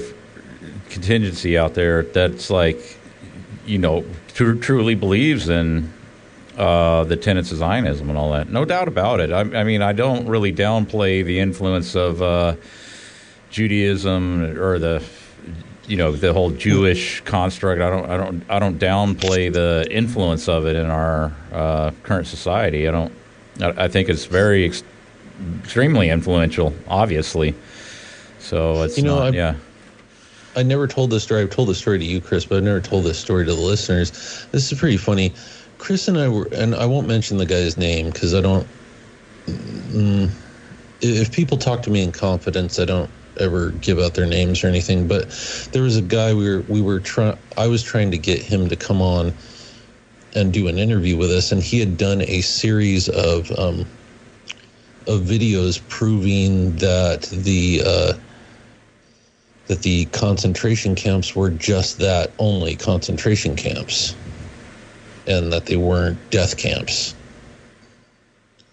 And he specifically, you could probably find this guy's YouTube stuff. He specifically did a movie debunking the Steven Spielberg movie about the survivors, and specifically focusing on a lady's pretty ridiculous story about how she had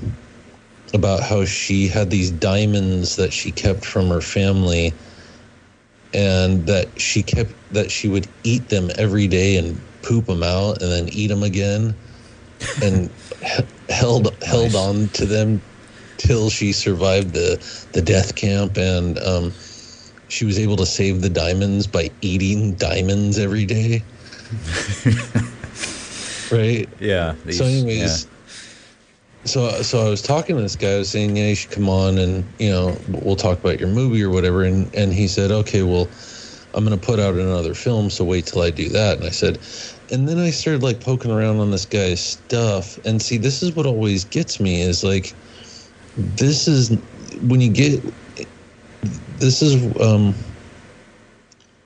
where I get into the area where I wouldn't want to interview some of these people,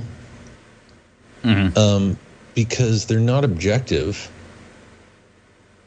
It's not coming at it from an objective stance. They actually really do hate Jews, and me and Chris don't hate Jews, but we don't believe that 6 million people were cooked in ovens when that's physically absolutely impossible. It's just ridiculous. And the thing of it is, this guy, he came back and he said, I emailed him later. I said, did you, what's going on with your movie? Do you want to do an interview again? And he's like, actually, I don't think I'm going to do interviews. I'm rethinking some of the stuff that he said he was rethinking whether the Holocaust was real or not, because he had been saying that it wasn't, right? Okay. But then he said I think, okay, I remember now.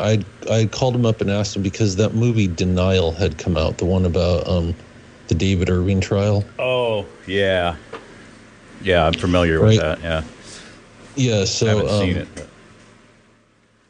Yeah, it's on my watch list, but I just can't get around to seeing it. But anyways, I said, do you want to come on and talk about that?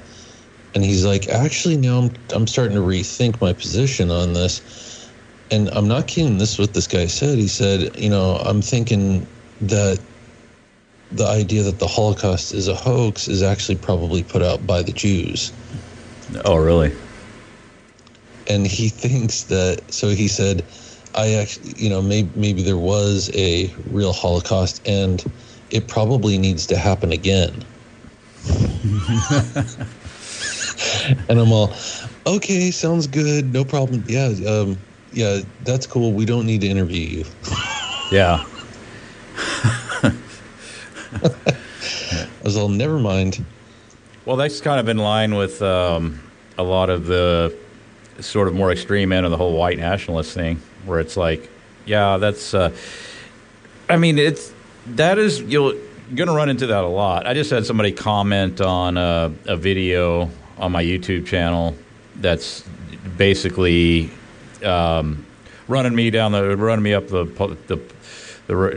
rail or whatever, lambasting me about not talking about the Jews, I get this all the time, because I was like, where are the 9/11 victims? It's like, I'm just trying to cover up the fact that the Jews killed 3,000 and they need to be brought to justice, and we need to get rid of all the Jews. Basically, essentially, that's the sort of the talking point of this whole idea. And it's like, it's so clear to me. I mean, it's just like the flat Earth thing. It's kind of like it's so it's feds. It's feds. It's just like, can you be more obvious? I mean, just obviously drawing the connection between anybody who criticizes the official line, and then coming in and then trying to build this association between that and I want to kill Jews. And yeah. And Yeah, I agree. And see, the thing of that is see, this is a very complex issue. This is not something that you could come down. How do you even say it? See, I mean, we've talked about this before. Like, okay, so there are Jewish groups that actually run the racist groups on purpose. Oh, yeah. Right? Like the ADL and the Ku Klux Klan, I bet you they would have a lot of one and the same. Yeah. I would, yeah. Right? And it's like I've talked about this before, that I heard Alex Jones one time talking about his wife.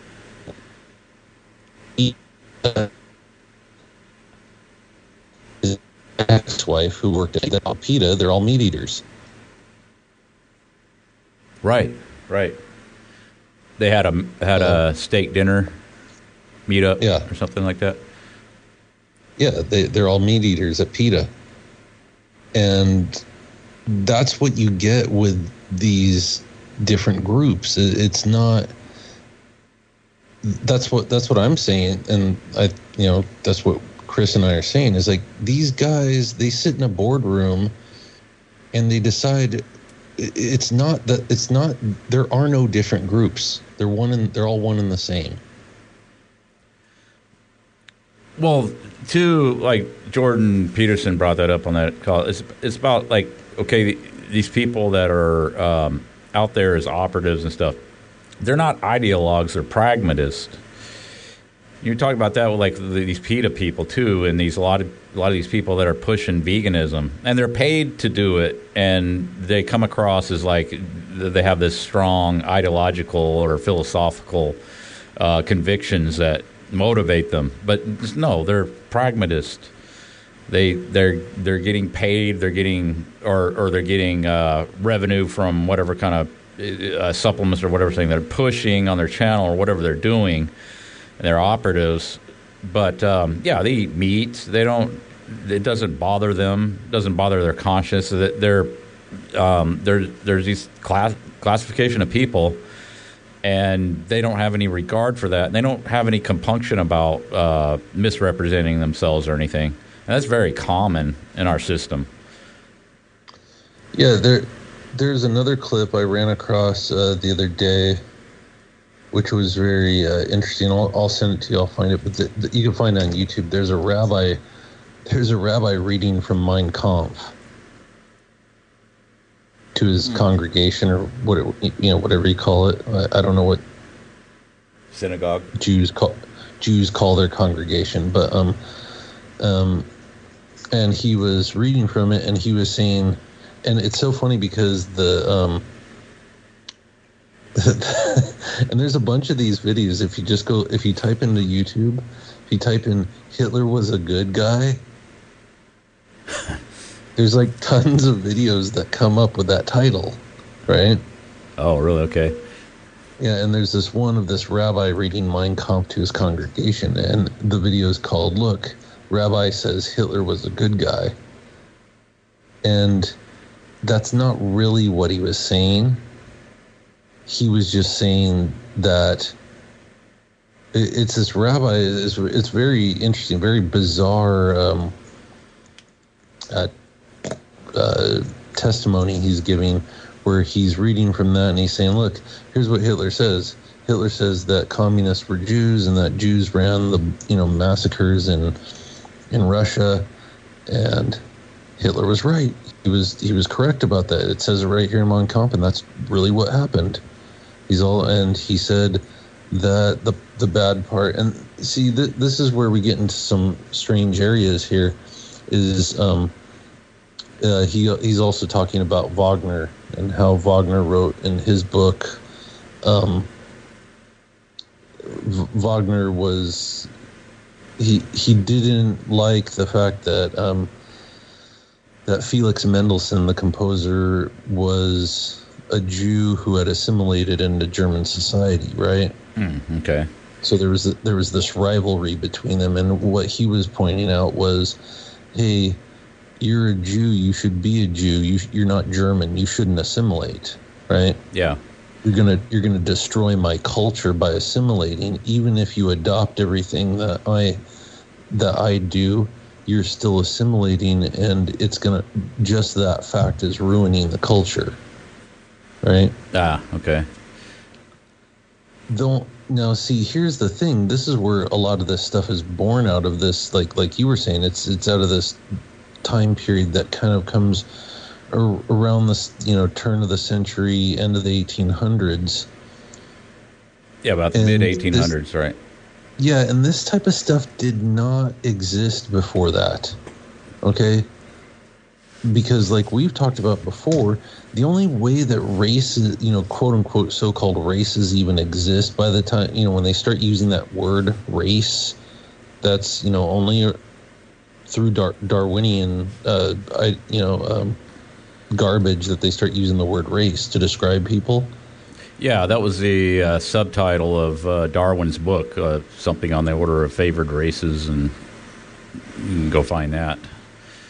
Yeah, and the word race does derive from, like raza, and in the Spanish, Latin, and all that type of stuff. But it doesn't mean exactly the same thing. They kind of took a word and turned it into something. That's what I mean. It's like people did identify as themselves, but they didn't. I mean, we've talked about this before. People have assimilated into other people's cultures since the beginning of time. At least that's what it appears like, right? Uh-huh. Oh yeah. That's what the history is one big assimilation. And then by the time you get into Rome, they figured out, they weaponized assimilation. I'm sure previous cultures did as well, but it's, at least documented in Caesar's Gallic Wars. He's talking about actually using forced assimilation as a weapon to destroy culture, right? Mm-hmm. But by the time you get up into the German culture, whatever, and there were these certain individuals who felt very strongly about what it was to be German, that's something that's actually born out of Darwinism and Industrial Revolution and all that type of stuff. I'm not saying that the German pride that came was directly from that, but it's a product of the era. Mm-hmm. Yeah, it didn't really have any grassroots origins. No, it's coming up as a time period of this this reinvigoration of this idea of digging back into the myths. So that's one. It's interesting to think about that, because Wagner was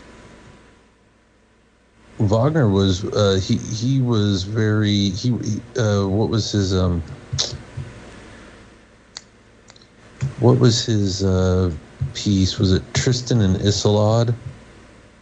Can't remember if that's Wagner or not. I think it is. But I'm not at the computer. But in any case, he wrote very sexually charged music. Mm-hmm. Oh yeah. And it revolved around myths, and it was kind of like the heavy. It was kind of like the rock and roll or rap of its day. Yeah, they went into that on Jan Irving's with Hans Otter, right? Talking about Richard Wagner. I don't know. Oh, did they? I don't know if I've heard that one. I gotta get caught up on my Gnostic media, but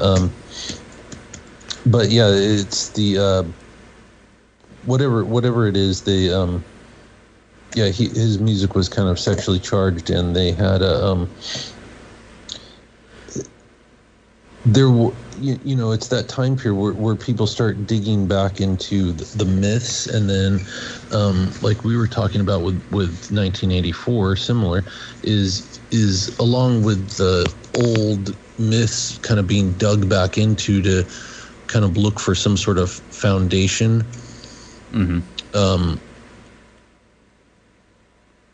They bring about sexual revolutions as well, which that's what you saw in Germany. And of course, the Jews get blamed for bringing about the sexualization of Berlin in some circles, but the culture seems to be going in that direction from the time of late 1800s. In fact, the world seems to be going in that direction. Well, we talked about before, and this came up on that discussion with Frank Albo about the World Expos, and they had the Great Exposition. I think it was around the mid 1800s, and I was trying to get a beat on what that all is about. And I think I've kind of got more of a better understanding where you have this sort of you have this expo, and then it's sort of this, the eyes of the world are on this big, contrived event. But then at the same time too is also which many of these things, any of these things are, these big expositions are, they're mainly in one respect is just merchants. And that's one thing that was prevalent in this World Expo with Crystal Palace and all that. And that's where dinosaurs got introduced. That was around the time of Charles Darwin. That was and then sort of the what you're talking about here with where all this stuff kind of culminates in this one particular period of time. And I think too that this is also one important component of it is tied with mercantilism. Like there's globalization. Yeah, exactly. And then this Astana, they just had the World Expo 2017 there. And what is Frank talking about with the theme of this expo is of these three major global crises that are facing us, which is the global warming, the threat of extreme radical religions, and what was the other one? But that is like the theme of these world expos. Terrorism. Terrorism, and I think that goes along with extremism. But terrorism, global warming, and what was the other one? Nuclear holocaust. Oh, yeah, right. Nuclear. The three most fake things on the planet. And but see, yeah, it's all. And two, another thing is like where you're coming into this green technology, and this World Expo is going to be showcasing all new solar panels, new stuff, and it's so. There's this incentivizing, and I think this was what was going on too with the Great Expo, and bringing in these naturalistic, materialistic philosophy, Darwinism, and all that was the incentivizing through mercantilism and everything. And we're seeing the same thing with this World Expo 2017 and the themes that are central to that. And so we're looking at another sort of big shift in this so-called century of change. I think that these World Expos are sort of these hubs to disseminate not only the new products for the new coming age, but the new ideas that sort of are going to, make you a lot of money if you're on board with the new, way things are going to be configured in the future. Yes, and it's funny because this book I was just telling you about, The Turning Point, Science, Society, and the Rising Culture by Fritjof Capra, his last chapter of the book is called The Passage to the Solar Age. Okay. And this is kind of a weird thing. It's one of those many things that I've talked about before on the call where I have a hard time articulating it, but I can see it in my mind what he's talking about. Okay, now this is going to sound bizarre, but you know how we have solar panels on, they're pushing the solar panel thing? Yes, definitely. Everywhere, all over, everywhere. Okay. He talks about that in this book. He talks about how homes are going to have solar panels. And this book's written in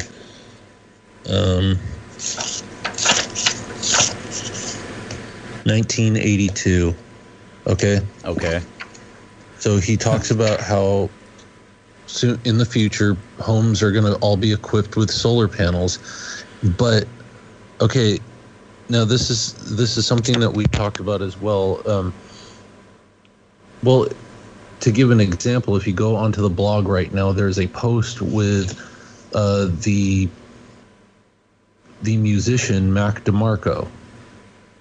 And he's kind of popular, and he is wearing a Freemason shirt, and he's singing a song about Freemasonry. It's kind of an externalization of Freemasonry to the younger generation, right?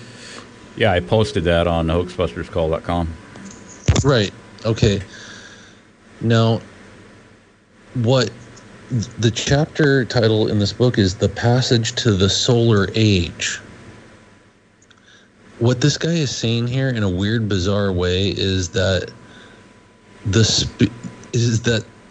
when you put in the future, when you have your house equipped with solar panels, that is going to add to the cultural wallpaper of the spiritual passing into the solar age that we are all moving into in our minds. Okay. And that by acting these things out, he talks about everything from changing the way that we live. He talks about all of these different cultural changes, things that we see manifesting ourselves into society. He talks about as you adopt these things, you are passing into the solar age. Well, he explains that the solar age is not only a thing where we're going to harness the energy of the sun and use that instead of using coal and fuel and quote unquote fossil fuels.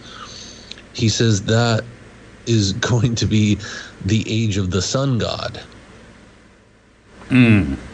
Yeah, makes sense. And it's allegorical as much as it is physical. It's as above, so below. What's happening in the sky is going to be happening on the sun, which is, interestingly enough, something I forgot to mention when we were talking about the X and the hourglass. If you look at an X is two pyramids touching each other. Okay. Right? Yeah. It's a pyramid in the sky coming down and touching the pyramid of the earth. And that's also like the Seal of Solomon, right? Or the Israeli flag. Oh, okay. Those are two triangles opposite. They're facing the opposite way. If you just look at an X, you cross it. An X is a pyramid or an hourglass. It's a pyramid coming down from heaven and touching the pyramid on the ground, right? Okay. Oh, yeah. See what you're saying. Yeah. Yeah, it's as above, so below, spirit and matter meeting, spirit and matter colliding, right? Mm-hmm.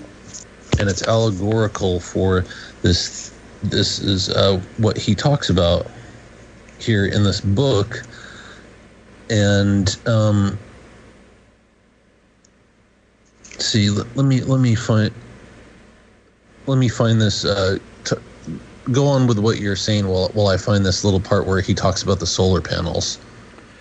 Well, I'm going to add to that too about the exposition.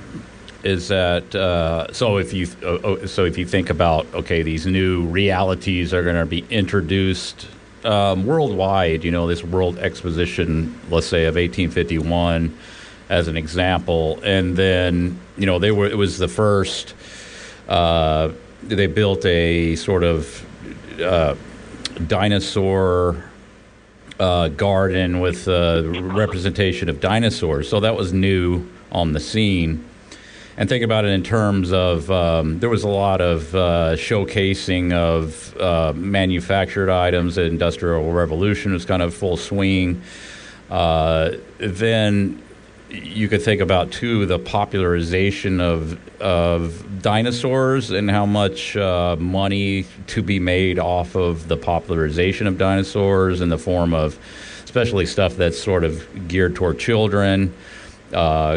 Classroom, textbooks, dinosaur models, dinosaur stuffed animal, whatever it happens to be, and then sort of being like an insider, and then with the knowledge of, this is something that's going to be put into the mass mind, the mass consciousness, and then there's always this merchandising aspect of it as well. And like a lot of people, look at a lot of stuff and say, well, it's just put out there because they can make money off it. And it's like, no, well, that's an aspect of it.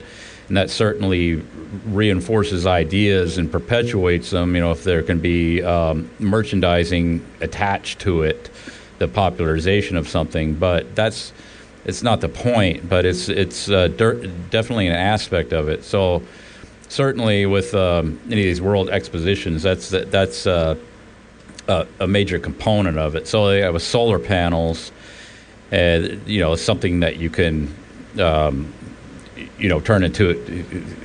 It's definitely something's going to be put more of these on the market and push these things. And, this World Exposition 2017 is definitely sort of this, the theme of like, these earth-saving technologies. And we're also seeing it, too, with sort of this worship of Elon Musk. And so he's this persona that's put out there, and he's pushing electric cars, and that's going to be the future, and it's going to save us all, and it's like all this lofty rhetoric surrounding it. And it's like I always wondered too, not to get off subject, but like with electric cars, like how the hell are you going to take electricity that's generated in a power plant and you're going to transfer it across power lines, hundreds of miles, and then put it into a car, and that's going to be more efficient than just putting the direct energy extraction out of gasoline, and that's going to be more efficient. It doesn't make any sense. Mr. Capra tells you how it's going to work out here in the solar age. Actually, that's funny you bring that up. Okay, good. I found the passage here, and this whole chapter needs to be read. It's pretty hardcore. New visions of reality. Here we need to keep in mind that the production of liquid fuels from agricultural products will not sustain our transportation system at its present level. To do so would require massive alcohol production from farms, which would be an irresponsible use of our soils because it would cause the rapid erosion, as Wes Jackson has argued emphatically. Although biomass is a renewable resource, the soil in which it grows is not.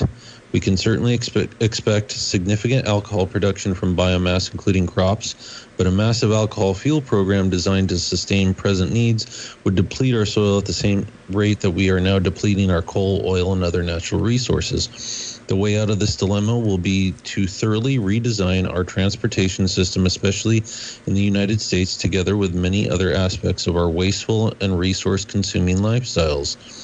This will not mean lowering our living standards. On the contrary, it'll enhance the quality of our lives.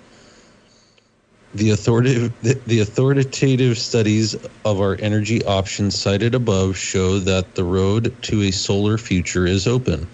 Although significant technological advances are to be expected in several areas, we do not have to wait for any technological breakthroughs to embark on this historic transition. What we need most is accurate public information about potential of solar energy, along with corresponding social and economic policies to facilitate the passage to the solar age. Barry Commoner has outlined a detailed scenario for replacing most of the non-renewable energy sources in the United States with solar energy within 50 years. Okay? So this is 1982. He's talking about 50 years. We're headed right there, aren't we? Yep. Okay. Now, everything I'm going to read here has pretty much happened.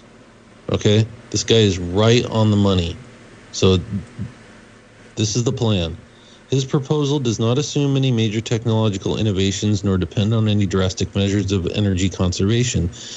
Either of these developments, both of which will almost certainly take place, would significantly shorten the case, or shorten and ease the transition period. The key to Commoner's sketch of the solar transition is the role of natural gas as the main bridging fuel.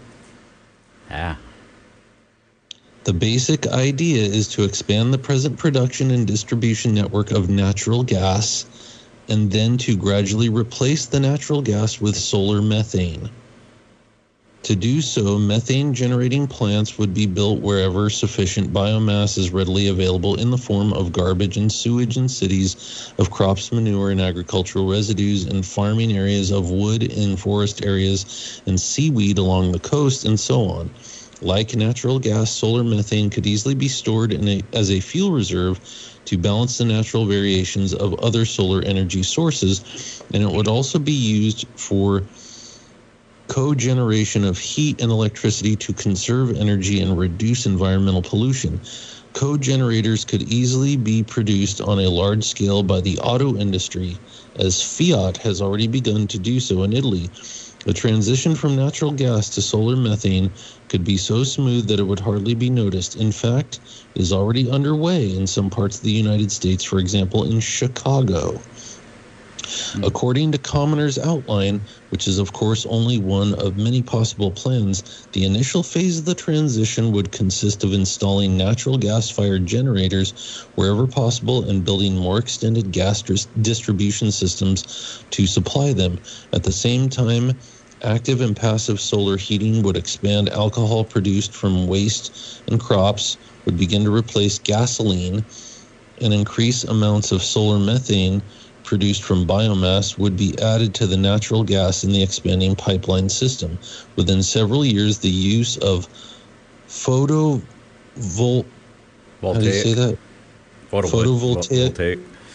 Yeah. Okay. This is the key part.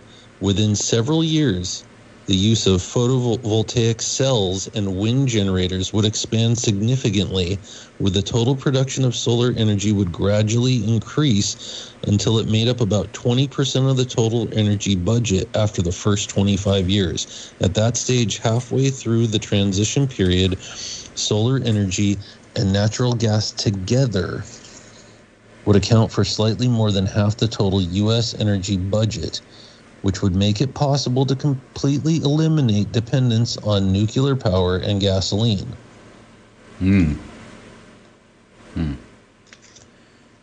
Now, isn't that what's currently happening?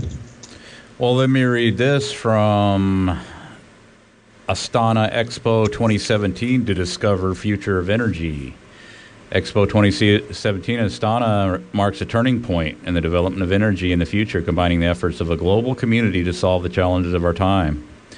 Then it goes on to say the world is at the threshold of a technological revolution in the energy sector due to the falling prices of traditional fossil energy sources. Now more and more attention is paid to green energy. According to the World Energy Council, renewable sources currently account for over 30% of the total global installed power generation capacity. In the past 10 years, wind and solar PV have witnessed an explosive average annual growth of 23% and 50% respectively. The theme of Astana Expo 2017, quote, future energy, unquote, is as relevant as ever. The exposition is being held at a time when countries are looking for solutions to the objectives set within the COP21 in Paris and COP22 in Marrakech. Over 110 countries, including Kazakhstan, ratified the Paris Agreement, and many of them have adopted roadmaps to sustainably reduce greenhouse gas emissions within the framework of the transition to green technologies. Expo 2017 will become not only a powerful impetus for the development of renewable energy, but also a unique platform for international exchange of experience and ideas, which is extremely important for the implementation of the Marrakech Action Proclamation. This is one of the reasons why 115 countries and 20 international organizations have confirmed their participation in the exposition, and its key sponsors are major global companies such as Shell, Samsung, Cisco, GE, DHL, Siemens, Rostrum, etc. So we're going on 35 years after this book is written, and it's interesting. The book's called The Turning Point, and they said this is the turning point for. So, yeah, it's a plan. All this stuff is planned out. All the clashing and bashing, the racial tension, the divide and conquer mechanisms, these things are thought about years ahead of time. Like in the 80s, do you remember the 80s much? I do. I mean, I was around then. I do too. I don't remember hearing anything about global warming, but here's this book going into how, we absolutely must go into these photovoltaic sources of energy and all of that. Yeah,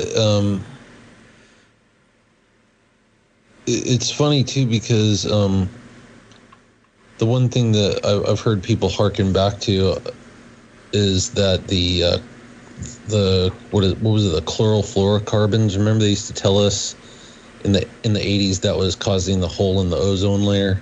Yes, and it's going to kill us all. Yeah, yeah, and so anytime people used to use the aerosol deodorant cans, like hairspray, right? And all that was funny. At the same time, you had like hair metal, which like they used copious amounts of hairspray. I always thought that's another interesting. Well, that's actually what was causing all of the smog in Los Angeles in the 80s. But notice when they brought in grunge, all the smog went away. I think the band Poison had their own ozone hole named after them. It was either them or Ricky Rocket. I think it was actually a little later when Cinderella was playing out here. Yeah, which they were originally from Philadelphia, so when they left, they brought a big cloud with them. Is there somebody else on the call? I think Richard's on there. Is that him? Yeah. What's up? Yep. What up? Richard is guilty of cultural appropriation. I know that much. What did he do? He ate Mexican food the other day. Oh shit. And not only did he eat it, but he made it himself at his own house. Oh no. And I actually met Richard last week, and just gathering from what I know about the way people look, Richard is Italian, and his wife is white. So there's no Mexican. Well, it's a conspiracy theory. I confess I culturally appropriated some chorizo from a Mexican market locally the other day. Whoa. That's, I know, that's pretty hardcore. Yeah. I didn't even have any regard for any of that. I just ate it. It was actual chorizo, not soy rizo, huh? No, soy rizo, no. Because I go to the health food store over here, and they don't have chorizo with meat in it. They have, like, 3 different kinds of chorizo, but it's not meat, and it's like I don't. Yeah. You know that there's the Masons like the phrase "I am." Uh-huh. Right, and I don't know if you've seen that pop up in a lot of places now, like "I am," whatever, right? Okay. I am. Pulse nightclub. Oh, yeah. You know, I am... I didn't realize that was Charlie pretty Masonic. Yeah. I am what I am. Remember Popeye used to say that? Well, remember the Charlie Hebdo attack, and then they were... Charlie Hebdo. I am Charlie Hebdo. Hashtag. Yeah, that's a Masonic thing. So when you say soy Rizo, anytime you see the word soy, you got to remember that's Masonic, because soy means I am in Spanish. Oh, is that right? Okay. Yeah. So I go the non-Masonic chorizo. Soy. That's why you got to avoid soy. The soy Rizo. I am soy. I am.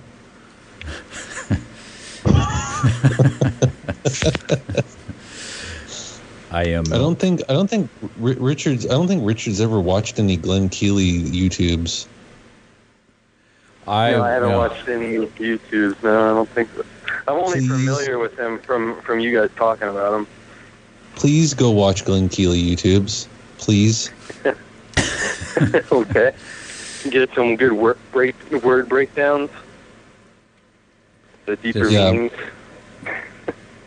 Yes, there's some amazing ones. The one about the best one is the one about the sandwich shop. Or is it the bagel sandwich? Yeah, whoever put that together is a genius. I know, but Kealey's serious. He's like implicating like a local bagel shop as like being part of the Masonic conspiracy, and having like the code for the coming flood of the world is embedded in the bagel sandwich.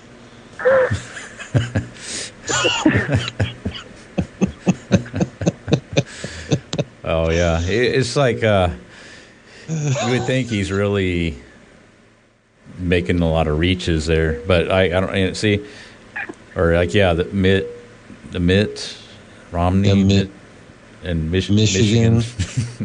The mitt is the glove that's going to catch the water that comes down from Canada when the ice. But see, Kealey's already foundationally incorrect. If you were to, because hearing that stuff from the first time, I gave him a little bit of a chance. I was like, wow, okay, this guy's going to be really insightful. And then you find out he believes in evolution theory, and then he also believes in global warming. So. Oh, he believes in global warming too. Okay, I didn't know that. Well, see, the global warming is what's going to cause all of the ice in Canada to melt and to flood the Earth. And see, that's why he stays. Him and Alan Watt. That's why they live. That's why they live in, the boonies of where is it? What province do they live in? Estonia or something. Estonia. Canada. No. What is that? I'm trying to think of the province. The province, not the city. It's not on. Is it Ontario? I think he lives in Ontario, huh? I don't know. I know. Isn't Estonia? Isn't that in Europe though? I don't think it would be Estonia. But no, that's the city in Canada that. Oh. I'm trying to. Oh, is that? Anyways, but he believes that's like that by, at least in the talks that he's given, that he's living right where, right where the visor of the cap. You see, because there's going to be a capstone on top of the world. That's what the capstone in Masonic Masonic literature is referring to, that the Earth is going to flood and there's going to be this giant. There's going to be a moat around Mother Earth. Moat her, M-O-T her, moat her. What mother means to moat the earth. Isn't create a giant moat. You got to talk about how Lake Superior is going to breach and then go into Flushing, New York. That's what they say. I heard that my whole life about Long Island.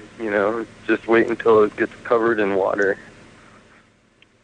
I have relatives who actually they're maybe related to you, John, being that they have the same family name. If you tell me how that experiment goes. I'm hoping we can have a result by the end of the year. We've had one successful trial that I don't know the details of, and 2 attempts where not enough people showed up because it was too cold. So tonight is the 3rd attempt, and I hope it goes through. Like, what do you look for when you're doing these? Well, I'm basically the center, and I send out messages, either orally or mentally, but I have to be at the time surrounded by cats. and the cats act like repeaters on a local area network. And then at the other end, there are 2 separate groups, one attempting to decipher what I'm thinking or saying using electronic equipment, the other one using sensory equipment, reading the cat's communications. The hope is that at the end of the study, it will be possible to prove in a court of law that there are means of communications beyond that which is used by people above ground. And we're not limited to AM, FM, infrared, ultraviolet, but more important, sensory communications, hair to hair. And maybe that communications network expands from cats to rabbits along the way. Yeah, because you see these other animals full of hair. Yeah. So in a place like the farm, there's likely to be more cats in one area and little or no cats in another area, but that other area might have rabbits. And, so all of that is up in the air. Oh, so we're led to believe, right, that animals just use body language to communicate. Not true. They... So that's how they get cell reception up there. I'm not sure, like what Canada. It's pretty crazy stuff going on. Well, everybody listening has to go listen to the rest of that clip where he goes into the cats, bats, and rats. And then what's the other thing that he talks about? That the reason he's using cats is because he believes that that humans evolved from cats. See, that's the he believes that we're Abyssinian cats. Hand over power to the bats. The bats in a cave are the ones who get across obstacles. Either a lake or a river or something, you need to get to the other side. The bat is a rat with wings. And that's why in baseball they call a batter the guy who can hit the ball in the air and have it drop beyond the players in the front field, and you can get to first base, second base, third base, or if you get it beyond right onto the other side of the fence, you've hit a home run. But a bat and a cat together explore mostly the inside of a cave. Right. A cat, on the other hand, is a big rat without wings, but the ability to climb trees and what have you. And it goes out of the cave to investigate the world outside. And one of the things that it discovered at one time was a crying child, having been evolutionary speaking now, a congregation of the proper material elements in a pond of water gets hit by lightning, and a child is born in water and climbs out 9 months later. The host is agreeing.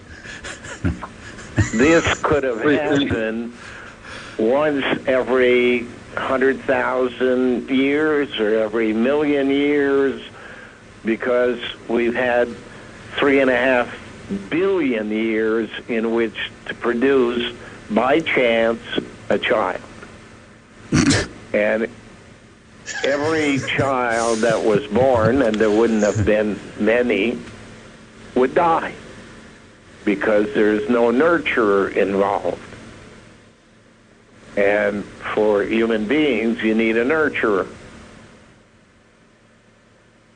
Guess what? Out of the cave comes one day a mountain lion. Lost her babies at birth. Died in the cave. And she goes out looking for a baby. Usually they just steal it from another cat. I like how he knows the whole story. Come across this little human baby. Hey, sounds good. Grab it by the neck, take it into the cave and feed it. The concept is the story of Tarzan.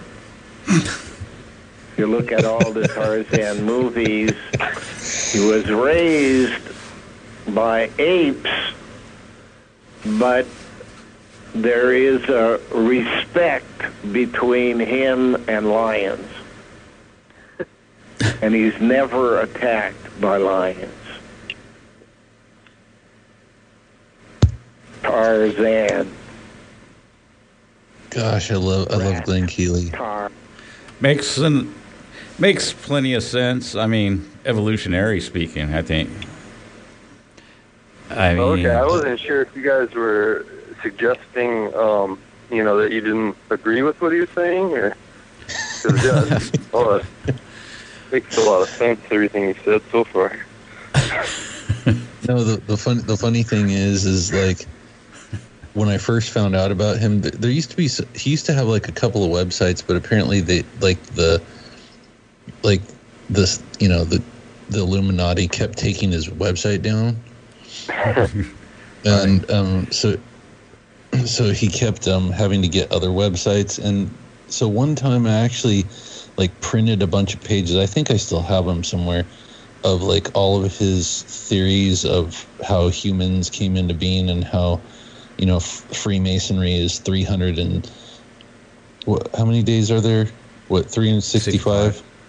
365. So Freemasonry is 365,000 years old. Right? Uh-huh. And it began... Well, every year that number must grow, right? Well, no, it's, that's where you get the 365 from, is from 365,000 years ago in Africa. But counting from when? Like when he was saying that? Or like when do you start counting? Because every year, wouldn't it? Well, the first child was born in the puddle that the mountain cat got and raised. That's what I would think. puddle. Child born in a puddle with a mountain cat. It's like a Jerky Boys like prank phone call. Jeez. Well, lightning hit the puddle, and then, of course, that must be where baby came from. Like the lightning bolt with a Zeus comes from. Well, yeah, I mean, it's not far afield from mainstream science. And that's why the runes, like the runes, is a lightning bolt, right? Is it? I didn't know that. Yeah, that's why. Oh, going back to Hitler, that's why the SS has those runes, the 2 lightning bolts. Oh, okay. They're like, you know what a rune is? It's like the. I thought a rune was I thought it was like some kind of a crystal or something, right? There's different types. One of them's a lightning bolt. Just a symbol of a lightning bolt is a rune. Yeah. Okay. Yeah, and that's most likely because the lightning bolt struck the puddle, and then the child was raised by the mountain cat. That's what it's referring to. Yeah. Okay. Yeah. Makes sense. That's why Harry Potter has a lightning bolt. Harry Potter, the hair, the communication, the tele. Oh, dude, the great hair. one. No, actually, I heard Kealey explain Harry Potter. He said Harry. Oh wait, no, it wasn't Harry Potter. It was Prince Harry. Prince Harry. Okay. Prince Harry is the reason they named him that was because of Hare Krishna.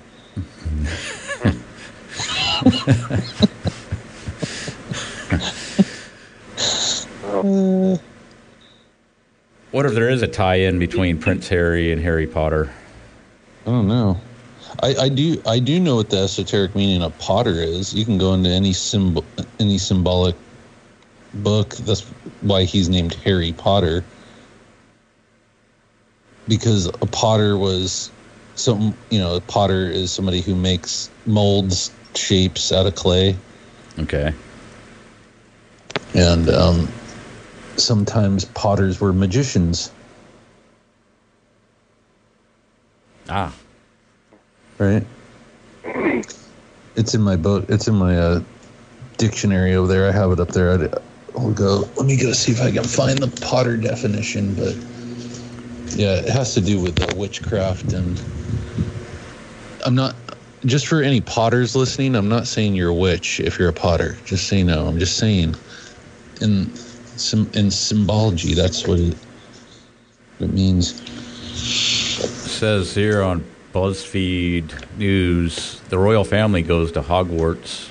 The Duke and Duchess of Cambridge, Prince William and Kate Middleton, and Prince Harry duel with wands, ride in the Batmobile, and tour Hogwarts at the Warner Brother Studios in Leviston, UK. They visited. Aren't the royals supposed to be the bad people in the movie? Yeah. I don't know. How would they be big fans? But apparently they are big fans. I've seen a couple of those movies. Yeah, I've seen some of them, and they're really... it's just kind of silly. I don't know. They're silly, but like they've got all sorts of satanic witchcraft type of stuff embedded into it. Yeah. But it's like it's made fun. It's kind of cool. Like I think we talked about it before. I think there's one character and his name is he's a dog and his name is Sirius Black or something. Okay. Like that. So he's the black dog Sirius, the Canis Major. Yeah, so there's all kinds of references to occult stuff and yeah, there's another one. I think somebody's named Remus in there. Of course, Remus and Romulus is the myth of how Rome was started. So people have those type of names in there. So Romulus and Remus are raised by wolves. And Remus backwards is Sumer. Ah, really? Interesting. Yeah, Remus. If you say it backwards, it's Sumer. But not true though. The true story is that they were raised by mountain cats. Mountain cats with lightning bolt. So we got the real scoop on that, thanks to Glean Kealey.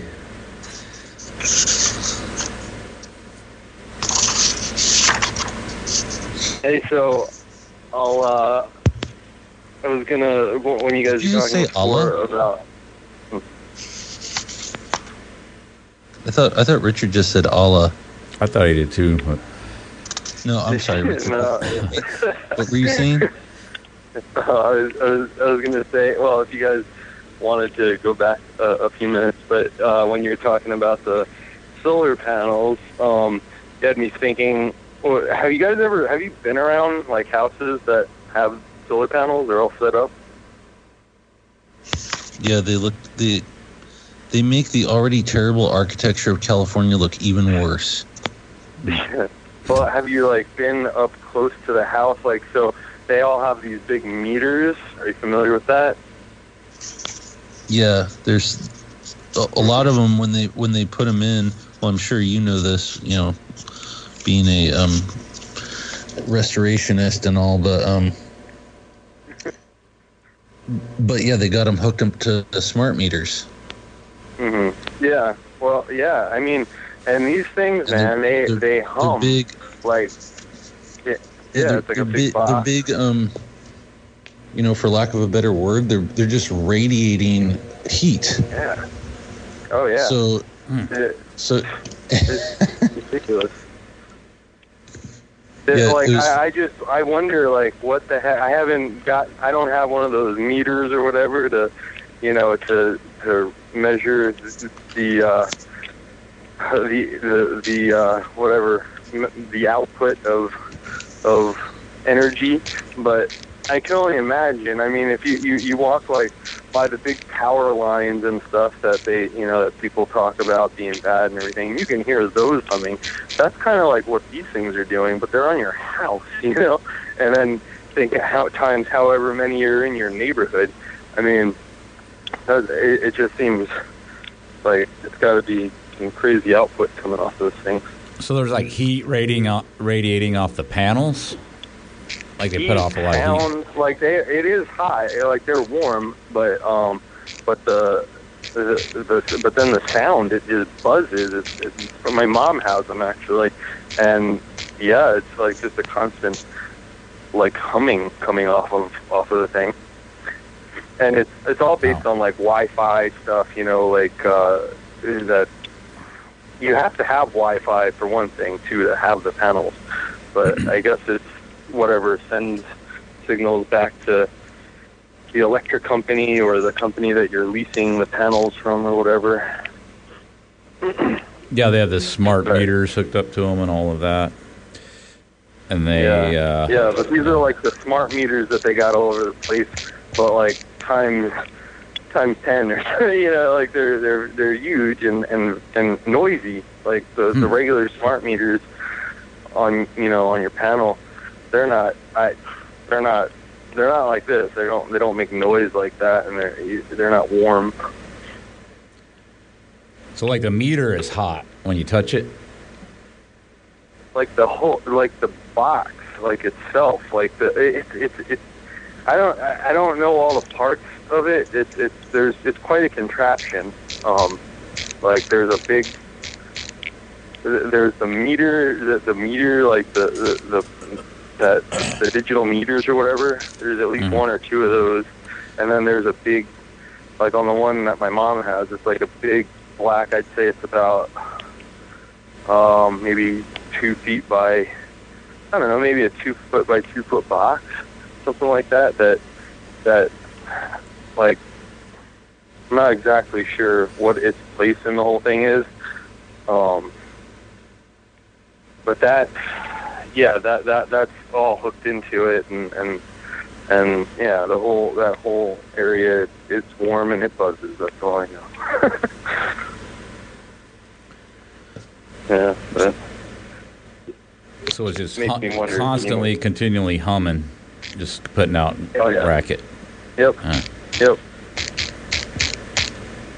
And I get solicitations on this constantly. You know, I don't know if it's like that throughout the country. I mean, I do live in a place that's pretty sunny, I guess, or whatever, so I don't know if they push harder here. But it seems like my electric bill, I think, has gone up. At times, I almost feel suspicious that it's because I haven't gotten any panels, but they'll put like this little notification in the electric bill that my cost or my energy use is like in the red. You know, it's bad. Like I have a lot of energy use, which I don't even. I really doubt that.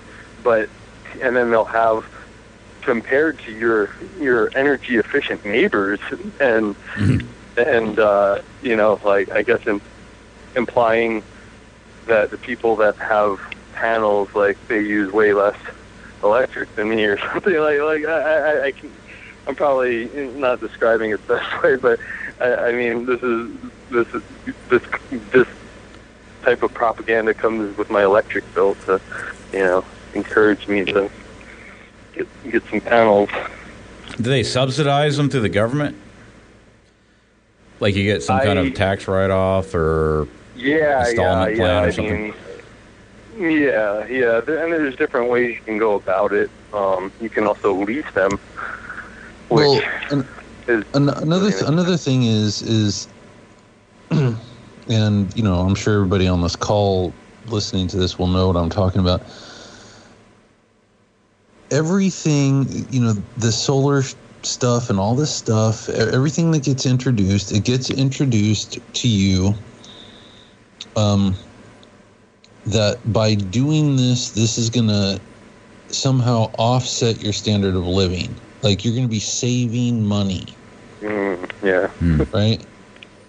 And let's say, for instance, if anybody's ever shopped at Trader Joe's, and Richard and I have talked about this before, Trader Joe's is notorious for doing one of two things. Like, they'll put out a new product, and it'll be like you're like, wow, that's a really low price for that. And then once you've started to buy it, they've got you hooked, and then they raise the price 6 months later. Yeah. Or what they do to like their other products is like all of a sudden you notice that there's less chips in the bag. Right. Or you notice that the ounces on something has gone down, but you're paying the same price. So they're real sneaky about it. And this is what happens within the world of government rackets with something like solar. It's like, oh, it's going to be so much cheaper. You're going to be saving so much energy. And then the day is going to come, you know, whenever that is, when all of a sudden your energy bill's the same as it was as when you didn't have the solar panels. Yeah. Right? And, you know, Chris has pointed this out many times, that there is no getting out of this once they've got you locked into a living standard.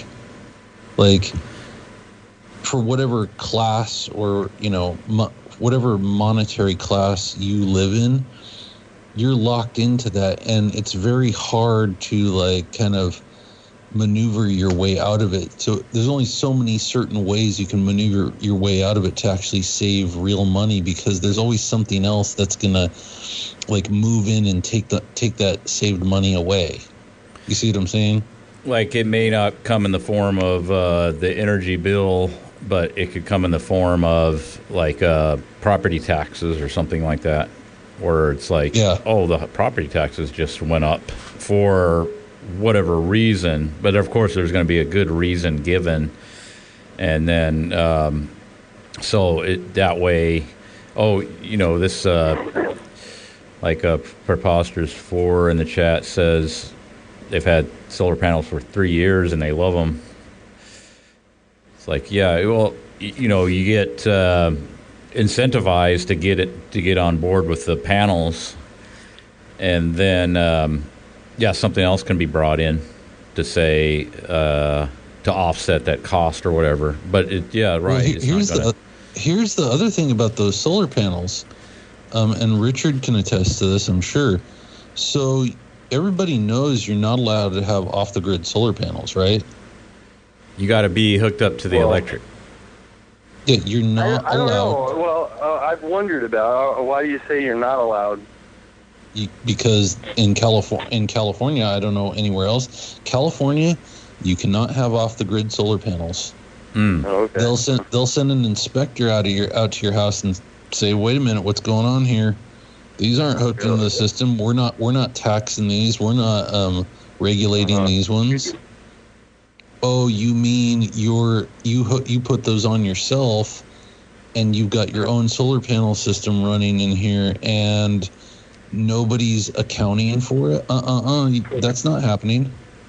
I didn't know that. Wow, that's because my thought with the whole thing is that if I had plans on doing that potentially myself at some point. I don't know. It's been years since I've thought about it, but that was my intentions at one point, was to do it myself and bypass their whole thing. But yeah, that's interesting. That's the first I've heard. Well, it doesn't surprise me at all.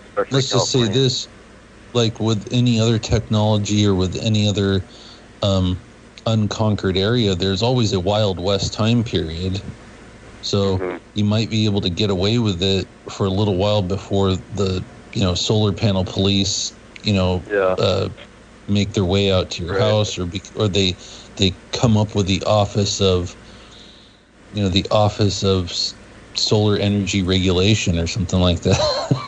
Right. Well, I think that it could possibly be like this incentivizing where you'll get a break on your electric if you get solar, and that will be the case for a good while. I think that's definitely possible development. Where and then the thing of it is, though, it's like in this book that I was just reading from The Turning Point, this guy is saying in here, and I'll find the passage, and we can talk about it on another call. This guy is saying in this book that there is too much electricity in the world. Too many electrons floating around. He says in there that there is an overabundance of electrical plants and an overabundance of supply of electricity. He said there is no need to build anything. He's saying this in 1982. He said, these cities, these towns, they're building electrical plants. He's like, we don't need any more electrical plants. Everybody has an abundance of electricity. That's funny because for 15 minutes yesterday, the power went out when it was too hot. Right? Yeah, it always happens out there, huh? Or happens a lot. They had rolling blackouts in the San Fernando Valley. There's not, and the reason is always, that's because, everybody at the same time was running all their air conditioners, and there wasn't enough electricity to go around. Right. Yeah, that's what they say. Right? Uh-huh. Yeah. Not enough solar panels. We've got to shut up.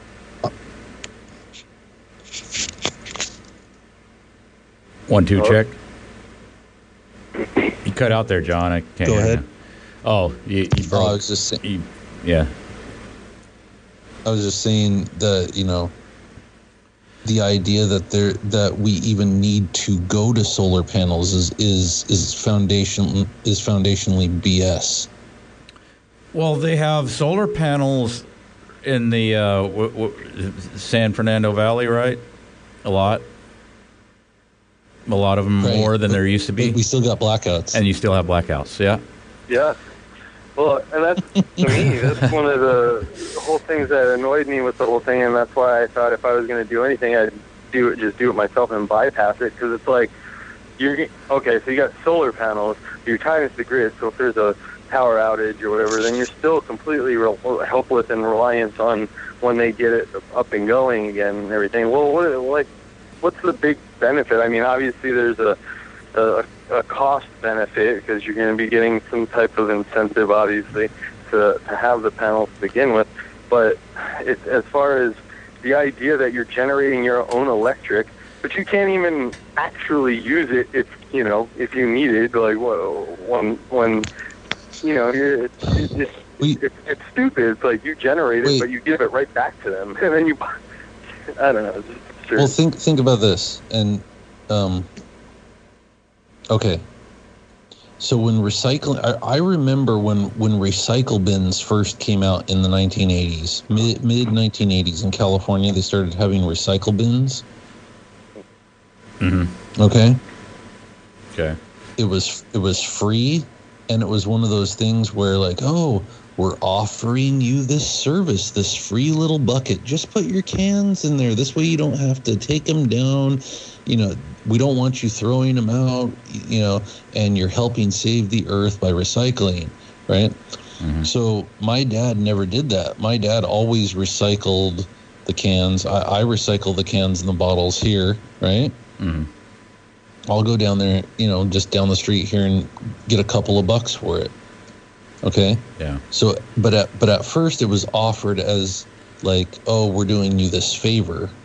Just, do us the favor of separating the cans and the newspapers and the whole bit. Then it was, okay, now it's part of your trash. Now you're going to pay for it. Yeah. Right? Yeah. So now when you pay for your trash, you got to pay for the recycle bin too. Right? So you're putting stuff in that can that they're going to make money off of.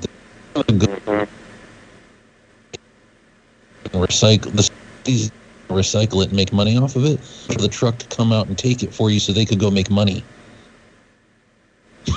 So maybe they'll say in the future, well, okay, you're hooked up to the grid, you got solar panels, but it costs to transfer that power.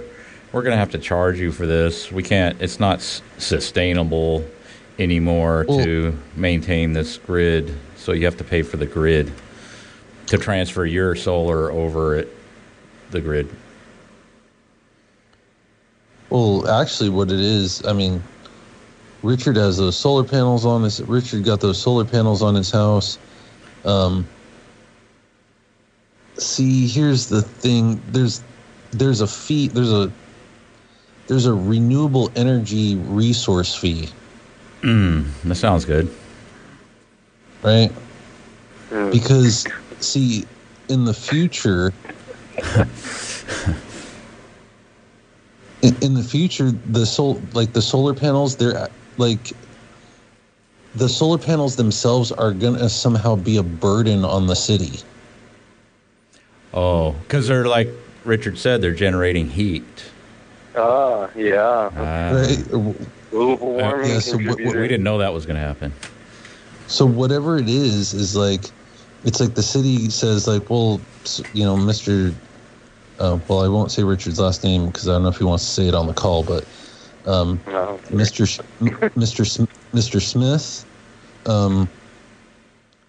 Smith, you realize by having those solar panels that it's actually costing the city money for you to maintain those solar panels. I mean, so we have the renewable resource energy bill that we give you every month for the fact that you have these solar panels. It's costing us money, right? Mm-hmm. And people will believe it. Oh, sure. Just like they believe that it costs them $50 a month or whatever to have the recycle truck come around and take the recycling for them so that they can take it somewhere and go get it recycled and make money off of it. And then I brought this up when it happened, 2 or 3 years ago, when California actually outlawed you being able to put anything but CRV taxed stuff in the recycle bin. Really? Or I'm sorry. No, I'm sorry. What they did was they made recyclers. My bad. Here's what it is. if you want to take something to the recycler, it can only have a CRV tax on it.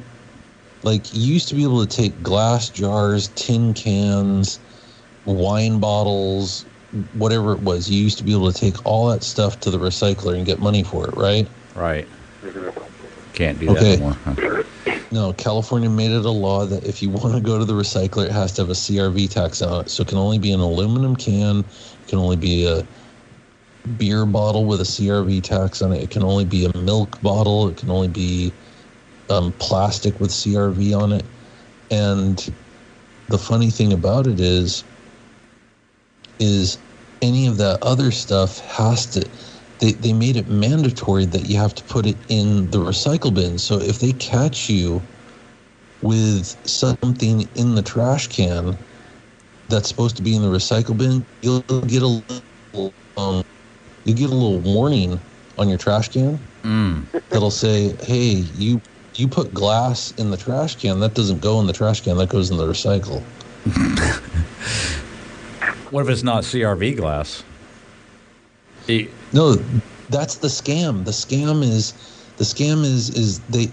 they said that you, the slave, are not allowed to go get money for your own glass, but then you're forced to put it in their recycle bin so they can take it and go get money for it. Boy, that sucks. Like, didn't they used to pay pretty good? I remember, like, you know, being out in California and it'd say, like, redeem for 10, like a regular, like, beer bottle would be like 10 cents or something like that. And that's pretty damn good. And, like, for recycling. And I remember, like, people used to collect those. Well, of course, like, homeless people and stuff would be collecting bottles and shit all the time. They could make some pretty decent, like, when I was a teenager, I used to do it for like 2 hours. I'd go, there was a couple shopping centers, and I'd just go up there, and literally within like 2 hours, I'd get myself, like, you know, I don't know, $12, $15 or whatever. Yeah. Together, and yeah.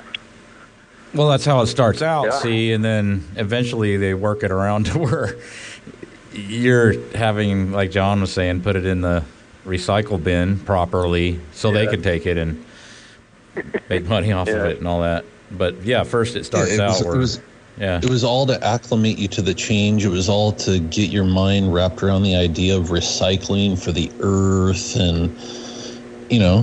So why is it going to be any different with solar panels? Like, it's great now, you can get your bill knocked down, and it's not always going to be that way. Yeah, it's just what I have a similar example of something that I experienced years ago. Apartment I used to live in. We the only time I actually ever had cable in my adult life, they hooked us up with cable. I had been there for a bit already, at least a year or two, and then everybody got, you had to get cable. That was the deal, just the whole complex. So we got cable, and then within less than a year, for sure, rent went up like $50. So it was like it was presented like, oh, we're generously gonna pay for everybody's cable, but it was no time before everybody's got it now, and then you're forced into it, but then your rent just goes up, so you're ultimately paying for it. It was just a coincidence, funny. I'm sure. Yeah.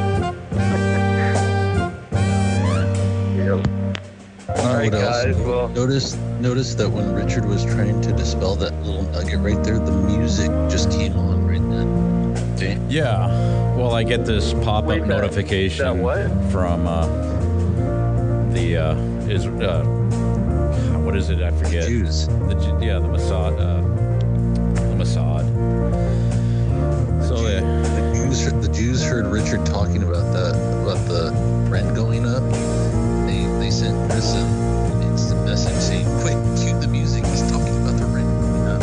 It's actually like a big pop-up window that's like red with like orange, like yellow lettering. Hit closing music now. I have to.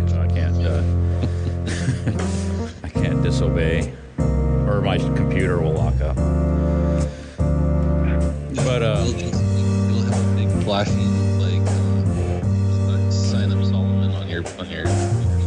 Oh yeah, it always has that on the. Well, it's actually down on the bottom, but it's flashing. I got a gift. But all right, gentlemen, thanks a lot for coming on. Host call. Share your thoughts. All right, guys, have a good night. All right, man. Thank you. Thanks, John. Ba ba ba ba ba ba ba ba ba ba ba.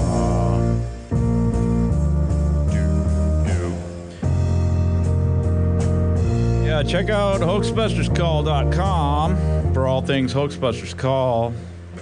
It will be posts of interest. Check out the links on the right-hand side. Check out ads on demand. Make a donation if you want. So that was a good call. Thanks everybody for turning out. Who's still in the chat? NFC moved to Colorado. Khalid Grante, Hut McCode, Michael, Phil McCracken, Papa Cap, Phosphorus 4, RichDstroi, Rumpy Stillskin, and Psy Girl. Thanks for coming out. I try to do this every Monday night, and then later in the summer months, at 10 o'clock Eastern. So call in if you want to call in, and the information is there at hoaxbusterscall.com at the top. Scoo-doop-doop.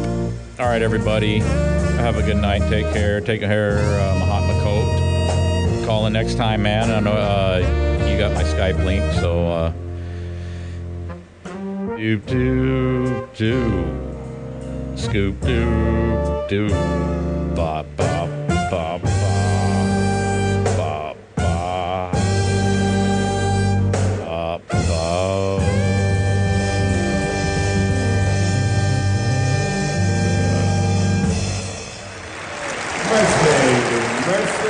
Mercy.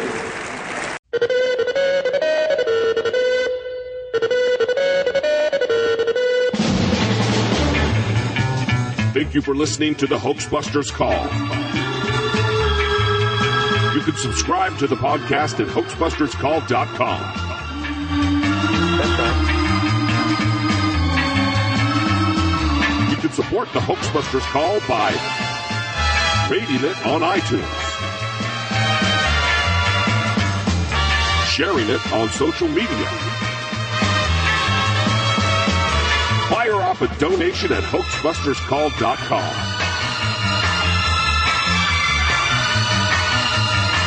Conspicuous graffiti in public places.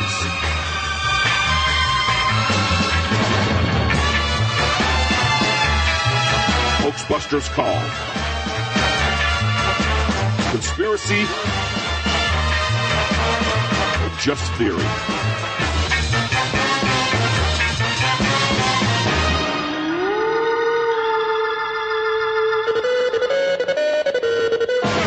Sausage is for Southern people to eat with their breakfast with their fried eggs and their T-bone steaks.